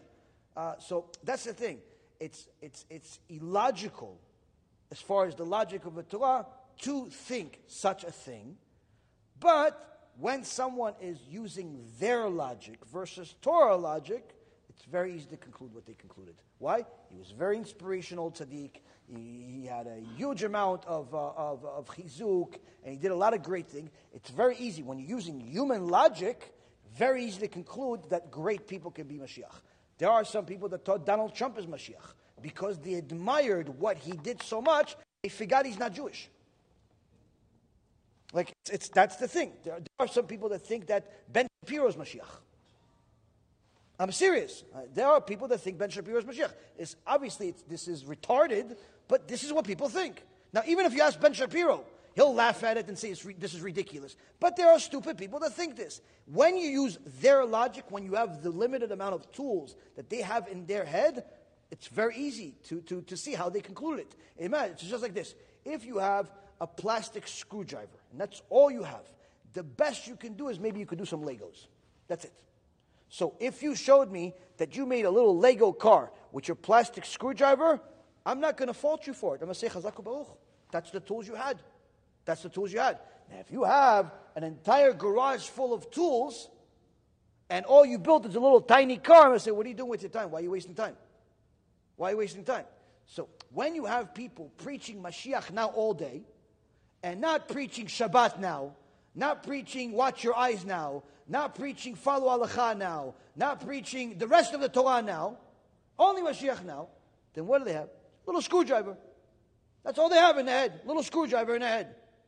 So with that screwdriver, it's not such a flaw that all you build is a baby car. But if you look at the entire realm of the beautiful Torah that we have, you have Midrashim, you have Poskim, you have the Gemara, you have endless Torah. Literally, there are millions of books. No civilization on earth has even a remote possibility of being close to the amount of knowledge as Am Yisrael. Nothing, not even close. China, India, all of them combined do not have as many books as we do, as much wisdom as we do. And this is not an exaggeration. Simply, it's impossible. I have a subscription for this Otzar HaChochma. That's a website that has books, and it has, I think 116,000, 118,000 books on it. That instead of buying 116,000 books and pretty much having to buy 15 buildings to fill it, you have it on the computer. So this is just one website. This is just one. And there are a bunch of others like it. And there are things that are not on the websites. The point being is, there's an endless amount of wisdom. When you start studying the Torah, studying what our Torah really is, it's very easy to be where I'm standing and say that to think all of these things that people say, whether it's whatever, all the things that to say all of it is ridiculous. Why? Because you've studied Torah and you realize it's ludicrous to say these things. That's why you go to Chachamim and they say, yeah, these are crazy people. Somebody came to the Rav Kanievsky and he was wearing this red string. Rav Kanievsky looked at it and said, what is this? What is this red string? And the guy goes, oh no, it's a sgula for protection. Rav Kanievsky, with his kedusha, looks at him and goes, who said this to you? He goes, no, the people that sold me. He goes, Meshugana. He said the crazy people say stuff like that. A little red string is going to give you protection? He goes, this is stupid. Now, the guy that bought it and the guy that sold it, they may believe it because all they have is a little tiny screwdriver in their head. They believe that a little red string can give you protection. But a person that learned Torah non-stop says, you actually, okay, crazy people think that. I don't know. So that's the thing. You have to understand, there are certain things that Chachamim won't even discuss. They won't even discuss it. Why? Because to them, it's so obvious, there's no question. You ask them, are you allowed to drive on Shabbat? They won't debate you about it. Why? It's Shulchan Aruch. It's a simple halacha. It says no. It's fourth commandment. It's not up for debate. There is no debate. Fourth commandment is don't keep Shabbat. So the point is that there's no debate, allowed, not allowed. It's just, this is what it is. So they're not going to go and start writing books to justify why you're not allowed to drive on Shabbat. You're not going to find that. Why? It's a waste of time. It's a simple psak. There is no debate. It's not up for debate. There are certain things that are up for debate because there are multiple opinions, but that, again, is not something that is like the things that people are dealing with today. This whole thing of Mashiach and all that stuff, generally speaking, all of the people that have focused on Mashiach as their priority in life didn't end up very well. Rabbi Akiva made a mistake with Bar Kokhba, but he didn't make his whole life about it. Rabbi Akiva still stayed Rabbi Akiva. Rabbi Akiva still focused on the Torah, focused on teaching the Torah, focused on having 24,000 students. And even after he lost all 24,000 students, he rebuilt the entire world of Torah and had his 5 students rebuild the entire world of Torah. Meaning the whole world Torah that we have today comes from Rabbi Akiva and his 5 students. So, as much as what Rabbi Akiva saw, which is much more than anybody else in the world saw today, he didn't make his whole life about Mashiach. And that's one of the things, is that it's very important for a person to know that our Torah is wider than the ocean. To make your life only about one mitzvah, any mitzvah, doesn't matter what it is, Mashiach, Shabbat, wasting seed, any one mitzvah is a mistake. Why? Because we have a huge Torah. Huge Torah. And to just make the whole Torah into one thing is disrespectful to the Torah. So that's why, even the ones that have discussed Mashiach, nobody made it their life. Nobody made it their life. And that's one of the things that I try to teach people often, especially Ba'alei Tshuva, that are very, very excited about Mashiach. It sometimes even motivates them to do Tshuva or to stay strong, but it's not healthy. It's not healthy to make that your primary focus. The whole, the world is going to end tomorrow, does not last forever. You know, that feeling doesn't last forever. You need to learn Torah and do mitzvot to live. Not because the world's going to explode tomorrow. Not because there's World War III tomorrow. Yes, we've had discussions about it. We've had lectures about it. We are very well aware of it. But that's not the reason why we do tshuva. That's not the reason why we learn Torah. The reason why we do is because we want to be the best servants we can today. Even if Hashem destroys the world tomorrow, it doesn't make a difference. I want to be the best I can be today. By being an expert about Mashiach does not make you more righteous by even 1%. But being an expert on Shabbat does. Being an expert on Kashrut does. Being an expert on Tzniut does. Being an expert on Mashiach doesn't make you more righteous at all. 0% more righteous. So much so that the Rambam says that anybody that puts a set time on when Mashiach is going to come gets a curse from heaven. And we had a tribe of Ephraim. A tribe of Ephraim thought that the salvation came. They left Egypt before Moshe Rabbeinu came, and HaKadosh Baruch Hu killed all of them. And Rabbi Yehuda Aftai and Ruchot Mesaprot says that they all sat in Kaf HaKela for 900 years. 900 years doing Kaf HaKela. You guys know what Kaf HaKela is? And imagine a nightmare multiplied by a billion, maybe. That's Kaf HaKela. Why? They guessed when Mashiach was. So honestly, it's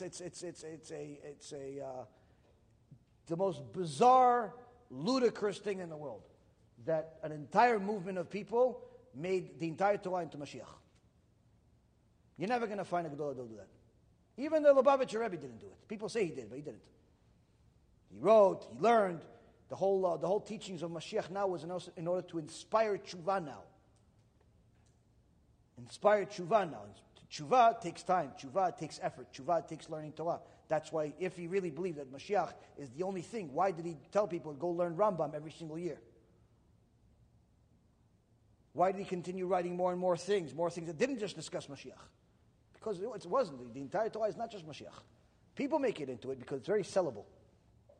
It's just like the conspiracy guys, the people that like to talk about world order and Bill Gates is going to destroy the world and all that other nonsense.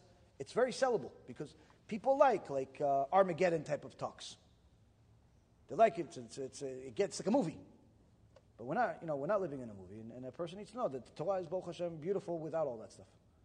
You could learn it, you could study it, but if you make it your only thing that you know, you go up to Shamayim, they'll tell you you're going to Gehenom. You're not going to heaven. You could be the biggest expert in the world about Mashiach, you're going to Gehenom. Why? You won't know how to keep Shabbat. I know guys that's all they watch. They only watch about Mashiach, and they sometimes watch debates between Christians and Jews. And I've told them to their faces, you're going to Gehenom. You don't know how to keep Shabbat, you don't know how to keep Kashrut, you don't know how to keep anything. But you're an expert about Mashiach. If I ask you a question about Mashiach, this one, what's the opinion of the Abarbanel, what's the opinion of the Rambam, what's the opinion, you can tell me off the top of your head. I ask you, Melachot Shabbat, how many Melachot there are? Even the number, you won't know. There are certain people that know everything about Mashiach.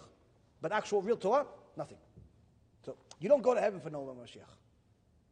You go to heaven for knowing Torah and fulfilling it. And that's what we have to focus on. Yes? The question, since Shavuot is coming up, Yeah. if the Sephardi is inside a frame, Shafrit in the Ashkenazi Minyan, with Shavuot, they have the custom of standing up when the Ten Commandments are being read, so if they do not have that custom, what does he do in that situation? Well, I mean, the thing is, though, is that if he can go to a Sephardic shul, that's ideal. If he can't go to a Sephardic shul, and he can only go to Ashkenazi shul, he has to act like the minhag of the makom. Even though, according to the Rambam, you're really not supposed to stand up for any part of the Torah. It doesn't matter whether it's the Ten Commandments or it's creation or anything else, because in essence you're saying that that verse is more important than any other verse in the Torah, which is not true. I don't know of many people that actually stand for the Ten Commandments, aside from people that are usually not really religious, but in the Sephardi community. But generally speaking, it's not something that was acceptable for Sephardim. But regardless of that, if you're going to be in a certain community, you have to, in essence, fit in. If you could, let's say, walk out before they get to it, go to the bathroom or something, probably preferable. Preferable for you to go to the bathroom than to do that, if you can. But it's not something that's it's not a kafakela or anything. It's just wasn't an acceptable behavior, But again, it's certain places have certain customs. If you're going to be in that place, you have to have that custom. You have to do it. You have no other choice. Yeah, go ahead. How can one taste the sweetness of Torah? Gemara Masechet Brachot, in the end, says, Resh Lakish says, someone wants Torah, they have to be willing to die for it. Another Gemara says, someone wants Torah, they have to be willing to throw up the breast milk they drank as a baby. From their mommy, they have to throw up that breast milk. Now you're 25, 30 years old. How are you going to throw that up? Meaning, again, same thing. You have to be willing to die for it. What does it mean you have to be willing to die for it? An average person wakes up in the morning, goes to work, goes to school, does whatever it is that life obligates him to do, does it for, let's say, 8 hours.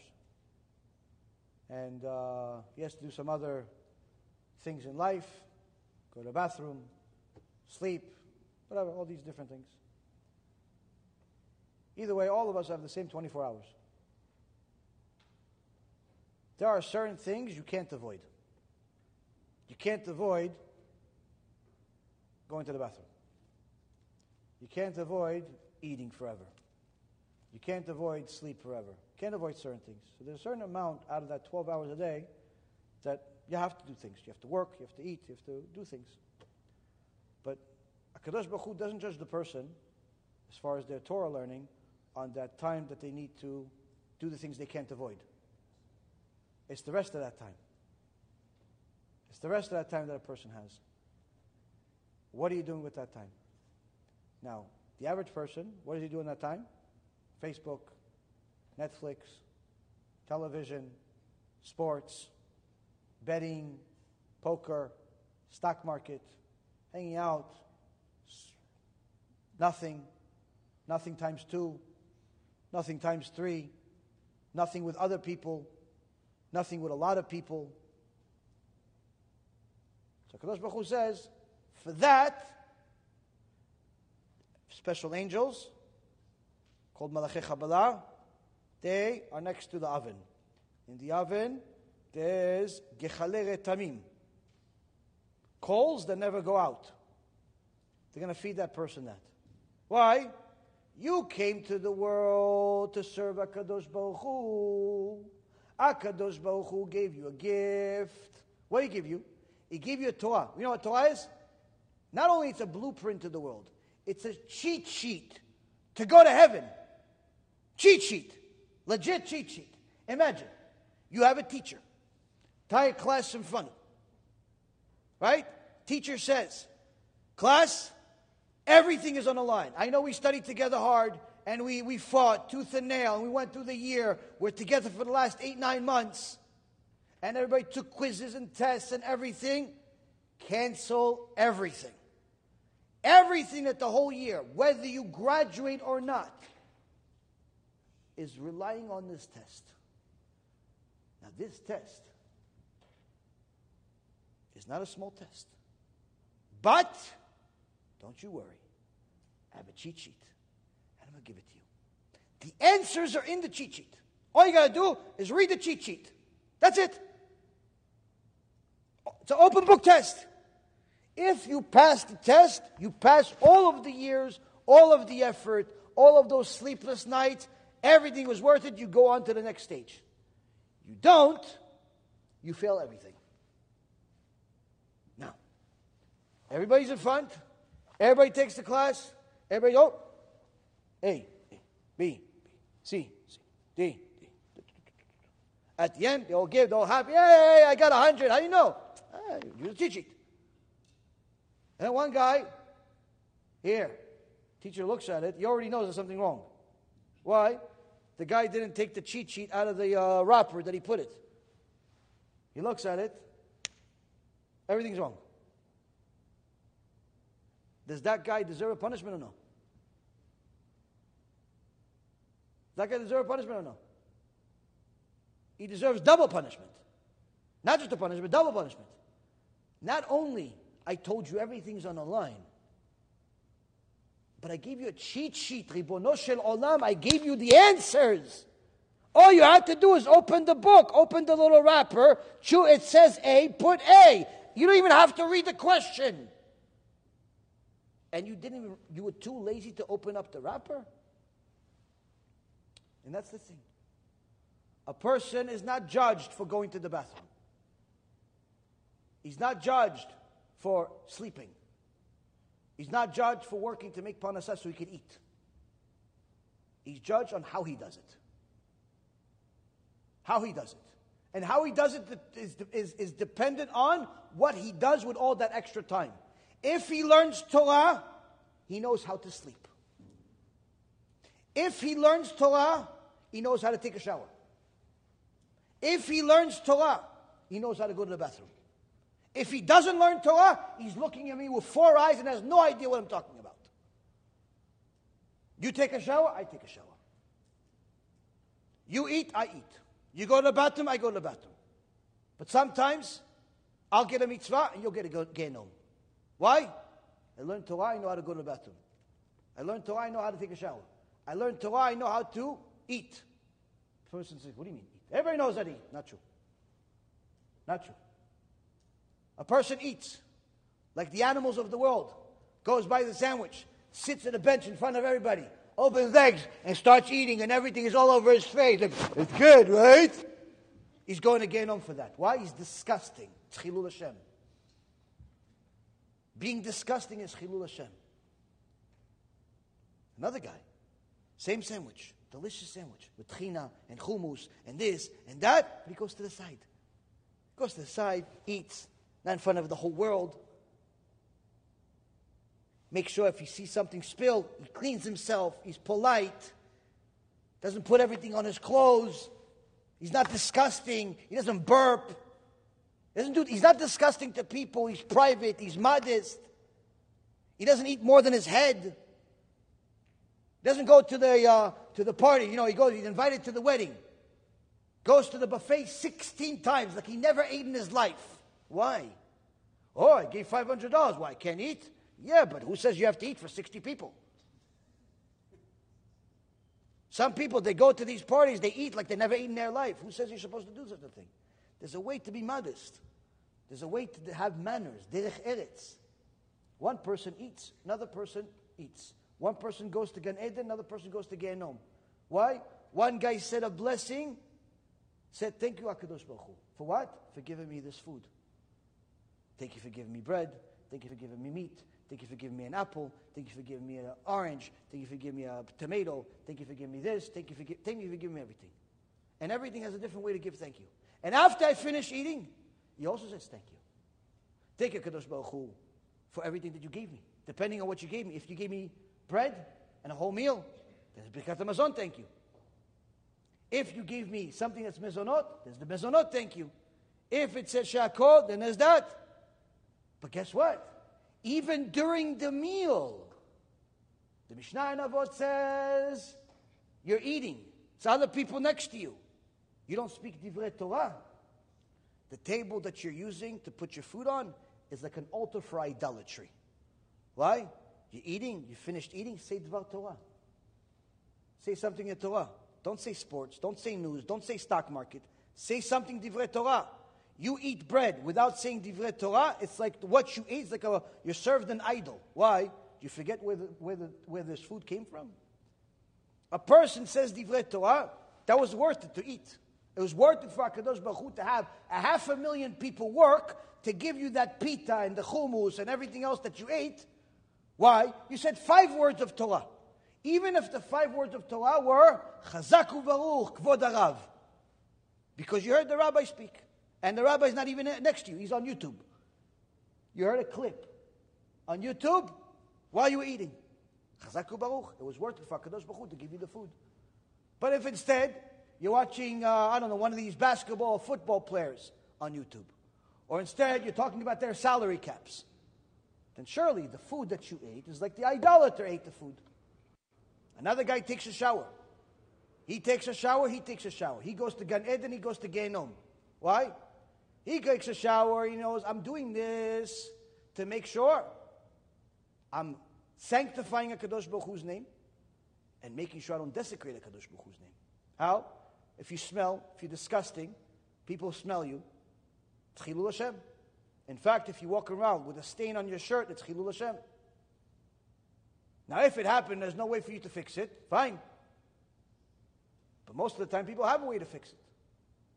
People walk around with all types of odd smells like you find in the farm, but they're in non-farm cities. It's Chilul Hashem. A person takes a shower. He knows there's an order. Why? Because you have to have structure for everything. Right hand first. Left hand second.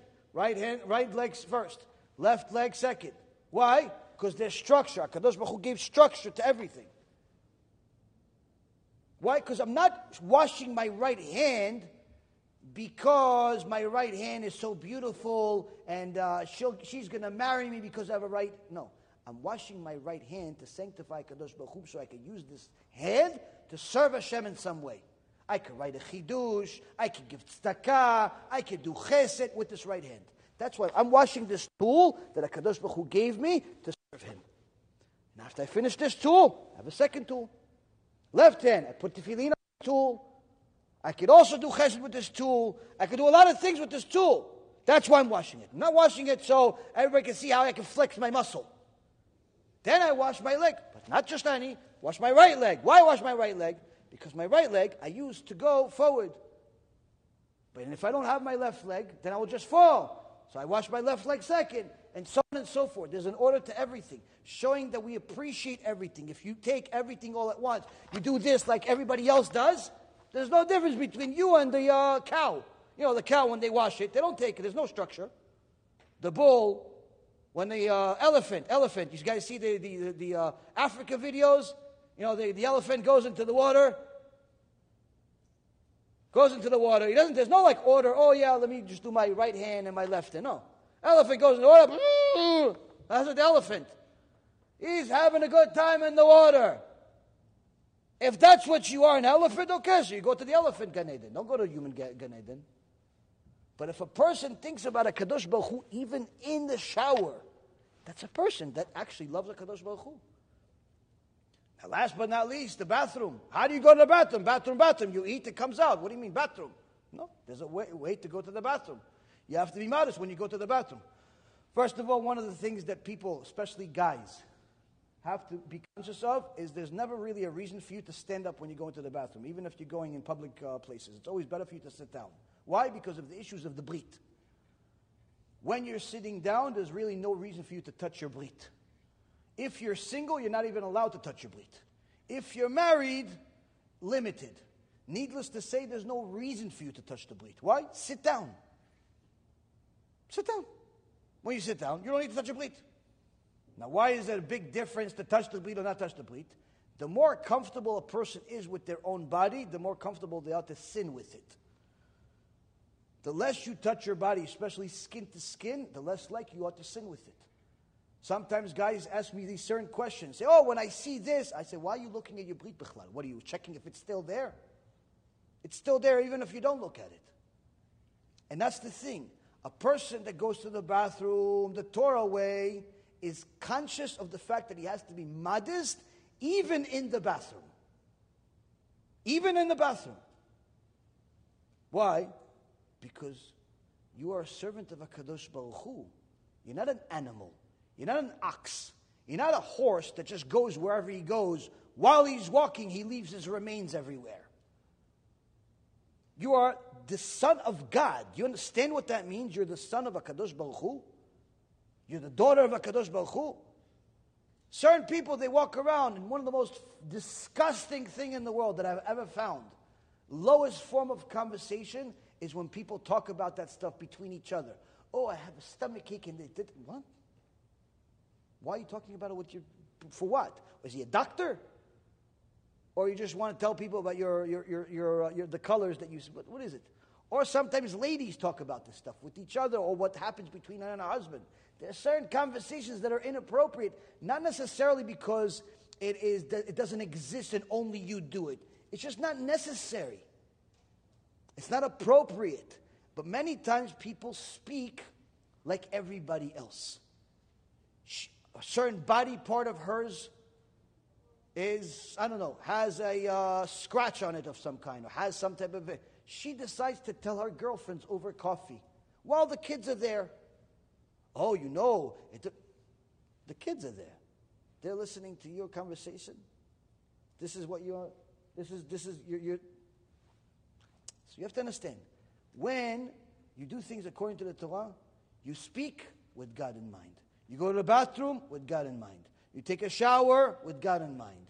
Even being with your wife or husband, you do it with God in mind. The more you have God in mind, the more godly you are. And the more beautiful and holy you are as a person. Now, this does not happen overnight. It doesn't happen overnight. It takes time, takes effort, takes softening of the character.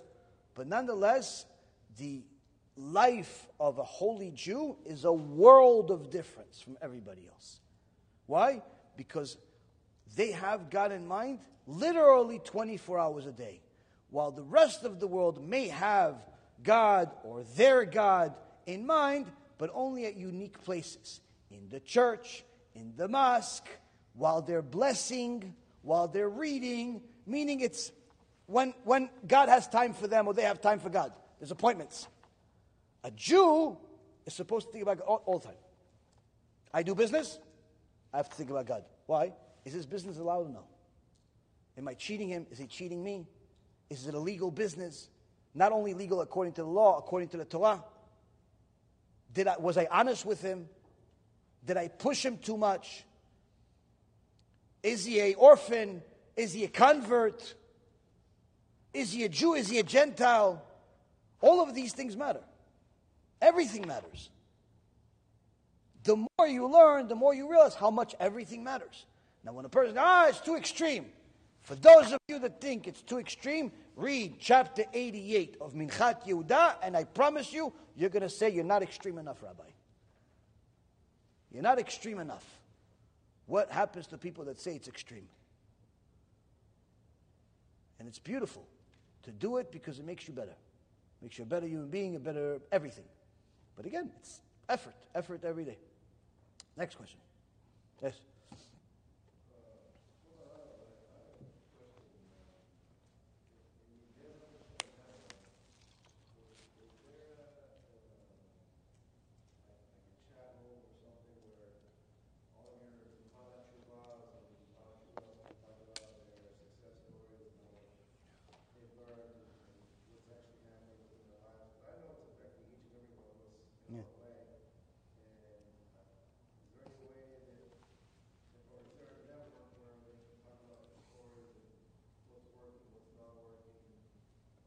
Well, there is a few things. One, for stories of tshuva, we have a part of our website that's called Tshuva Stories, one of the tabs on the Bezat Hashem website. It's called Tshuva Stories, where a few people have either made videos or wrote up the story of their tshuva and how they got inspired to do tshuva. There's a few of those, Baruch Hashem. Then there is people that come to the lectures here. You end up meeting people, and sometimes people stay in touch. I've had some people become very, very good friends and even become chavruta with each other, study partners with each other as a result of certain events or certain things. Then there's also the online network. Typically the people that make comments on Facebook or YouTube, you end up seeing the same faces over and over again. And sometimes they exchange information, they discuss. Sometimes they only talk through the comments. There is such a thing. As far as doing it, like for us to host like some type of chat room or something like that for people to talk, it's simply not possible for a couple of reasons. Number one, when you have many people in a certain place, everybody wants to talk. And what ends up happening is that it's impossible to track. Now, I've had a couple of people try to, create a group for me and stick me in the group without asking me. And then, everybody decides to ask 87 questions all at the same time. And what ends up happening is after I do it for a day, sometimes 2 days, and then I suffer enough, I leave the group because it's simply not possible for me to maintain. It's not possible. And it's also something I don't want. Because what ends up happening is that 9 out of 10 times, eventually a fight breaks up between a couple of people. There's, let's say, 250 people, 500 people, whatever it is in a group. 2 people fight about, he believes this, the other guy believes that, and then they start going at it at each other. And it becomes just one big Chilul Hashem and Lashon Hara and all the other things. So generally speaking, I don't ever want and don't ever plan on making any type of like a digital chat room of some kind, because we've tried it in small scale and it's a disaster. But I do highly recommend for people to be social with each other and help each other in whatever way they can at these events. If you see people commenting online, then it's certainly a good idea. And I think people do it already. I think that's in essence social networking. To be honest with you, it's not my nature to make friends online, so I honestly don't know how people do it. But some people, they do. Some people made really good friends, and they tell me, oh, listen, I have a friend that said this. And I have a friend. I'm like, when do you have time for all these friends? It's like, no, it's like an online friend. I'm like, oh, you actually talk to people? Like, I've never had a social friend in my life, so I don't really know how that actually works. I have people that ask me questions, but they're not my friends. So, but people are friends. People friend each other, and they talk, and they become like real friends. It's amazing. So if you do that, you can. I mean, there's definitely certain ways to do it. You typically see the same faces, in the comments, in the comment section, whether it be Facebook or it be YouTube. One thing I don't like, and I would appreciate it if people actually listen to me on this, is I don't like creeps. Meaning there are certain creeps that join our groups on WhatsApp, and then they start looking at everybody's profiles. That are, you have a group, let's say, we have a bunch of groups, and each group has, a few hundred people in it, right? And some people join the group, not necessarily because they care about the group, but just because they want to see everybody's profile that's part of that group. Because, it's open. It's not like there's no way to block it. So they see everybody else's phone number that's part of that group, and everybody usually has a profile picture. And if they find a profile picture that they like, they start calling people or texting them, and sometimes, approaching married women and doing all types of... People like that are creeps. So anytime I find out anybody does that, there is no 3-strike system. It's simply 1 strike. I find out the person doing it, they get thrown out of the group forever. But unfortunately, sometimes these people poach again in different ways, different phone numbers. Today, you could literally change your phone number in 5 minutes. So I never recommend for people to look up other people's profile and then reach out to them. If you see one person is commenting and you see that you have similar thought process or you think alike in some way, have any type of similarities other than the fact that they're a different gender that you're attracted to, or some other thing like that. If it's genuine and you see that there's you're like-minded, obviously talk, and if they want to talk to you, talk to them. But people that like break into these things, to me, it's no different than somebody breaking into a house. I think it's very, very creepy, and it's very strange. And I've actually dealt with a couple of stories like it where it went too far. In one case, it almost caused a divorce. Mother of 4 kids. Married mother with 4 kids, froom, almost got a divorce because of this particular issue. So it's the Yetzer Hara comes in all different ways. So, quite frankly, for me, I don't know how people have time for friends, but I know some people do like to share their lives and so on, and it's necessary to a certain extent. But my recommendation is that to do it in a appropriate way and not push yourself in. But also, there's no need to be shy. There's a lot of people commenting. A lot of people want to talk. A lot of people are looking for like-minded people. So I don't think it's very difficult. I actually know of a few people that have become very good friends as a result of the lectures and so on. Next, yes. I've heard a comment that if a woman wears a kippur rosh in a community where most of the women wear like the long wigs, that woman wearing the kippur rosh is not enough to stand out. Is there any authentic truth to this statement? No. No, there's no truth whatsoever. It's like saying if everybody in the community violates Shabbat and you keep Shabbat, you're going against halacha. No, it's complete nonsense. Usually people that don't know anything say things like that because they don't like to see anybody going against the tide that's reminding them of, number one, what they're supposed to be doing, what they're really supposed to be doing. Everybody knows that Sarai Menu did not wear a wig. Everybody knows that Tzipora, the wife of Moshe Rabbeinu, Mount Sinai, no wigs there. Nobody wore a wig at Mount Sinai. Not Tzipora, not Miriam, nobody wore a wig over there. Needless to say, even the poskim that permitted wigs, no one permitted the wigs of today that are 30 feet long, longer than the exile. Nobody permitted this stuff. And needless to say, no one that actually followed some of the research that we've published and other Chachamim have published about the fact that the real hair wigs are literally, it's virtually impossible for you to get a real hair wig that's not part of idolatry. Virtually impossible, unless it's your hair that you shaved, which is not common, because usually you have to have 3 heads for every wig. But needless to say, there are many, many problems with wigs. So for someone to go out there and say that a wig is more modest than a kisui rosh, that's a liar. That's not only lying to you, but also lying to themselves. I know it happens at times. It's like, unfortunately, some places, Jewish seminaries for girls, that tell the girls that wear long skirts that reach their ankles that they're not being modest because they're not wearing the short skirt like the rest of the girls.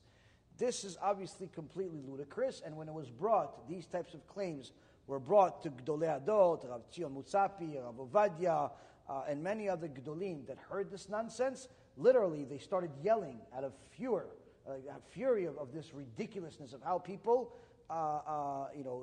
literally desecrate the Torah because they want one way. Even if a person finds a leniency or finds a permission, if you will, to wear a wig or a certain skirt or whatever, don't make that the ideal. So for example, the halacha is a woman is supposed to wear a skirt, number one, that's loose. Number two, there has to be 6 inches from the bottom of the knee after you sit down. Now, if a woman is wearing such a skirt that after she sits down, it's 6 inches, the skirt is still covering 6 inches above that, that's fine. Now, it's not ideal, it's fine. Meaning, if she's wearing that, and then there's another woman right next to her that's wearing a longer skirt, she can't say that her skirt is just as modest as hers. Every normal person knows that. But that's what they would expect you to believe. They would expect you to believe that if it's longer, it's less modest, which every normal person knows it's obviously not true. So if it's longer, it's more modest. If it's shorter, it's less modest. It's normal people, that's what we're supposed to think. But the liars that lie to themselves, we want you to think the other way. Same thing with wigs. Anyone that says wigs are more modest, wigs are more kosher, it's completely ludicrous. Especially the people that, unfortunately, again, have to bring up Chabad because this is like an epidemic in their community, where they continuously bring the Zohar. The Zohar, in the name of the Zohar, they say that the Zohar says to cover every hair, and that's why the wig is better, because it covers all the hair. Ribono Shel Olam, how long are you going to let these people desecrate the Torah? I don't know. But it's complete nonsense. Yes, it's ideal for you to cover every single hair, but there are also halachic permissions to have a certain amount of hair showing, and needless to say, the Zohar never mentioned once to have a wig.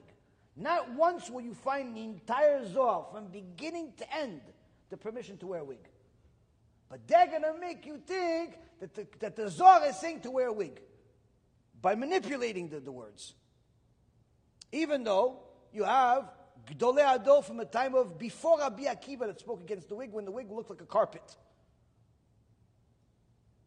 So again, there's a way to say, okay, you want to say it's okay, you want to say you're relying on a certain posek, you want to say that your wig is modest, it's not longer than the exile, it's not idolatry, no problem. But don't start telling me that it's more modest than a kisui rosh. It's not. Everybody knows that. Everybody knows that, including the biggest, most righteous people in the world. So that's the thing. It's when people start believing their own lies, that's when you know that the sickness is terminal. So never allow people to decide what's right and wrong for you. Always double check, just like you did. But quite frankly, I would expect the war to continue until Mashiach comes. So don't expect that to change, especially if you are part of a community where it's predominantly where now there are certain communities where it's most women wear wigs, but they don't care if you wear a kisui rosh. With Chabad, it's a little unique. It's almost like idolatry for them. Like as far as their wigs, the Rebbe being Mashiach, these are like their ikarei emunah. Like if you tell them kisui rosh, it's very odd for them to believe that it's supposed to be mitzpachat. I have a few students that attend Chabad and they were thrown out of the kehillah because the women want to wear the kisui rosh of a scarf. It's very strange. And I'm not talking about one place. Seattle, Canada, and Montreal, and a few other places. It's a very, very strange thing. It's like they feel like they are going against the community or the rabbi if you wear a scarf. So I don't know why this is the case. I mean, perhaps it's bad for business, but still, it's their choice. There's more rebuke on people that speak against wigs or people that speak against the Rebbe being Mashiach than there is rebuke against people that speak, on the phone on Shabbat. So it's strange. It's very strange. Either way, listen, it's important for a person to know what the rule is and also know what the rule is not. Don't let other people decide for you. You have to check everything, have your rabbi. But also, if you could avoid the battles, avoid them. Meaning, if you have two choices, one community, everybody's against scarves. Another community, people don't care. Go to community number 2. Assuming the rest of the things are the same. But because, there are certain things, like I just said, there's certain places, they're not going to let it go. For them, it's, if you don't believe it, it's like you're a kofel. It's like you're a heretic for not wearing a wig. Or for not, for not believing that the Mashiach is going to come and he's going to be Rebbe. I've had at least a half a dozen Chabadniks in the last week and a half call me a heretic for not believing that the Rebbe is Mashiach. Good. In a case where a woman is Baal Tshuva and she's not really comfortable with getting a kisui rosh, is it better to wear a wig or not to wear a wig at all? Just to not wear nothing? I can never kosher a pig. So my knowledge of wigs is different than most people because we didn't just look at the dispute between the sages that debated about whether a wig is modest at all or not. That's already a machloket that's going on for 400 years, even though the majority of poskim, by an overwhelming amount, say that a wig is not modest and you're not supposed to wear it. Still, there is a handful of poskim that said, okay, But again, nobody said that the wig of today is okay. No one, not a single real posek ever said. Only the local rabbis say it's okay. The real poskim, whether it's Moshe Feinstein or even the Lubavitcher Rebbe, never said the 3-foot long wigs that people wear and market on all types of raffles, those are okay. No one ever said those are okay. Now, no one said it's okay to get a wig from India either. That's coming from idolatry. So that's the problem. If you're talking about the debate of modest, not modest, there is something to rely on to wear a wig today. Okay? But when you look at the other part of knowledge that I have that's more than most, is what I did research on more than most, and probably anybody, is the fact that it's impossible for your wig that you're getting that's real hair, for it to be kosher, even if it's short. For it to be kosher, because that hair is coming from India. And once it's coming from India, it's coming from those temples, there is no way to kosher it. Because once something comes from idolatry, you're not allowed to benefit from it, not to sell it, not to eat it, not to do anything other than destroy it. So when we did research, we reviewed UN reports, import-exports. We have people in India, went to the temples, a lot of different things we did.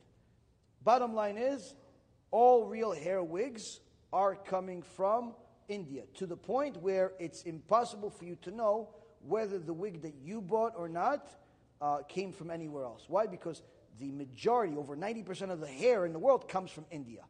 Not just because it's the best hair in the world, but also because it's the most abundant.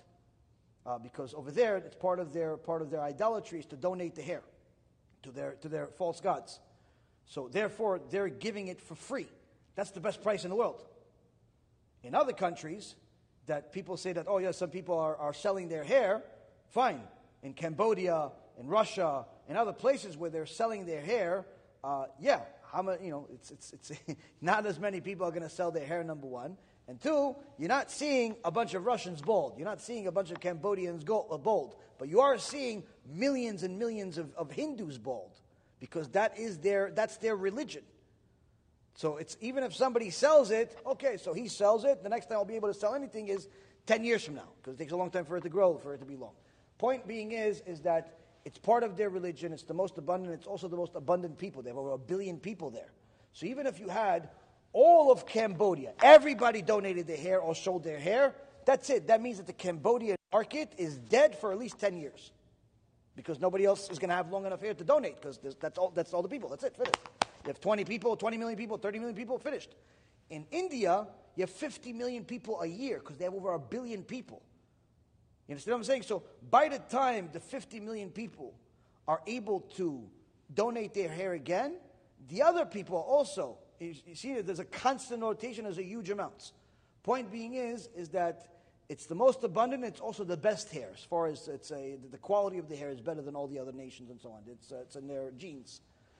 So, with that being said, it's impossible for anybody to ever kosher the wig. Now, even if they say, no, my hair came from Brazil. We checked Brazil. We sent people to Brazil. We have hidden cameras over there, and we saw that there's a mafia. In Brazil, nobody knows where the hair is coming from that's being sold in Brazil, because the mafia controls the hair in Brazil, and they won't tell you because they know that you're coming from the Jewish community, and if you knew that it's coming from India, you wouldn't buy it from them. And bottom line is, there is no other market. There's no Brazilians walking. I have some students in Brazil. They laugh at me when I tell them, you have people over there that sell their hair? I say, Brazilians will die before they sell their hair.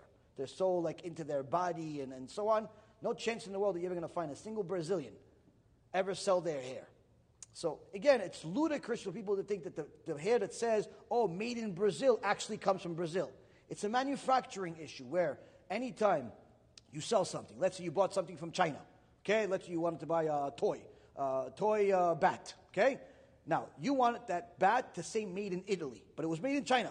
Now, you can't just change that. So what do you got to do? You got to take that bat, you bought it from China, transfer it to Italy. In Italy, put some small thing on it, even a small little piece of plastic on it, that it becomes considered an innovation of some kind, an addition of some kind, then you can say it's made in Italy or wherever else you want.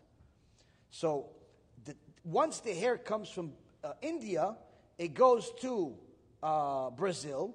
In Brazil, they sew it together. They add a little string, and then they can say legally that it's made in Brazil. but it's not really made in Brazil.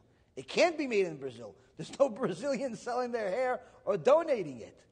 The point being is, I looked into it a lot more than other people, and anyone that actually investigated it agreed, including some of the Gedolei Hador that agreed and wrote Psak Halacha on it. Unfortunately, most of the world either doesn't know that this is the case, that the real hair wigs are coming from idolatry, or doesn't care. So, with that being said, if you ask your average rabbi that never looked at the idolatry part of it that I mentioned, they could easily say it's better to wear a wig than to not wear anything. But if you ask me, knowing all that information, no chance in the world that I could ever say it's okay, because idolatry is worse than lack of modesty. Meaning, if she doesn't have a kisur rosh, she's violating the Torah by not being modest. But if she has the wig on, she has idolatry on her head. Like it's bringing Buddha statue into your house. It's benefiting from Yoshi. It's like going to a church. So you can't do that. So that's the thing. Both are bad, but one is worse than the other. One is worse than the other. So that's why I can't ever say it's okay, and I don't think anyone that has the knowledge about it can ever say it's okay. But again, it's it's unfortunately an issue that probably also will only be resolved once Mashiach comes. But there's still many tzadikot that have watched our shiurim, that have watched the videos, and arrived at their own conclusion that they can't continue to wear a wig anymore. It was very hard for them to make the transition, but they did it, and they're happier for it. And many women actually got miracles as a result of it. Babies, health, good marriage, so on. Yeah.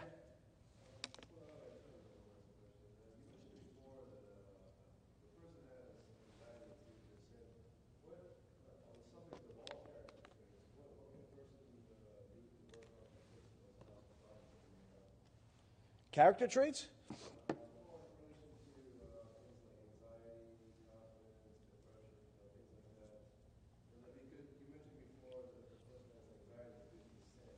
Yeah. So, I mean, well, the more a person learns Torah, especially when it comes to learning things that musar, which is to increase the yirat shamayim, the more likely a person is going to fear making sin a excusable part of their life. Meaning, the biggest problem is when a person simply accepts that he's a sinner and he's just going to be like that. That's the Christian world. The Christian world, the worst part about it is the fact that they've accepted that sin is a part of their life and it's not going to change.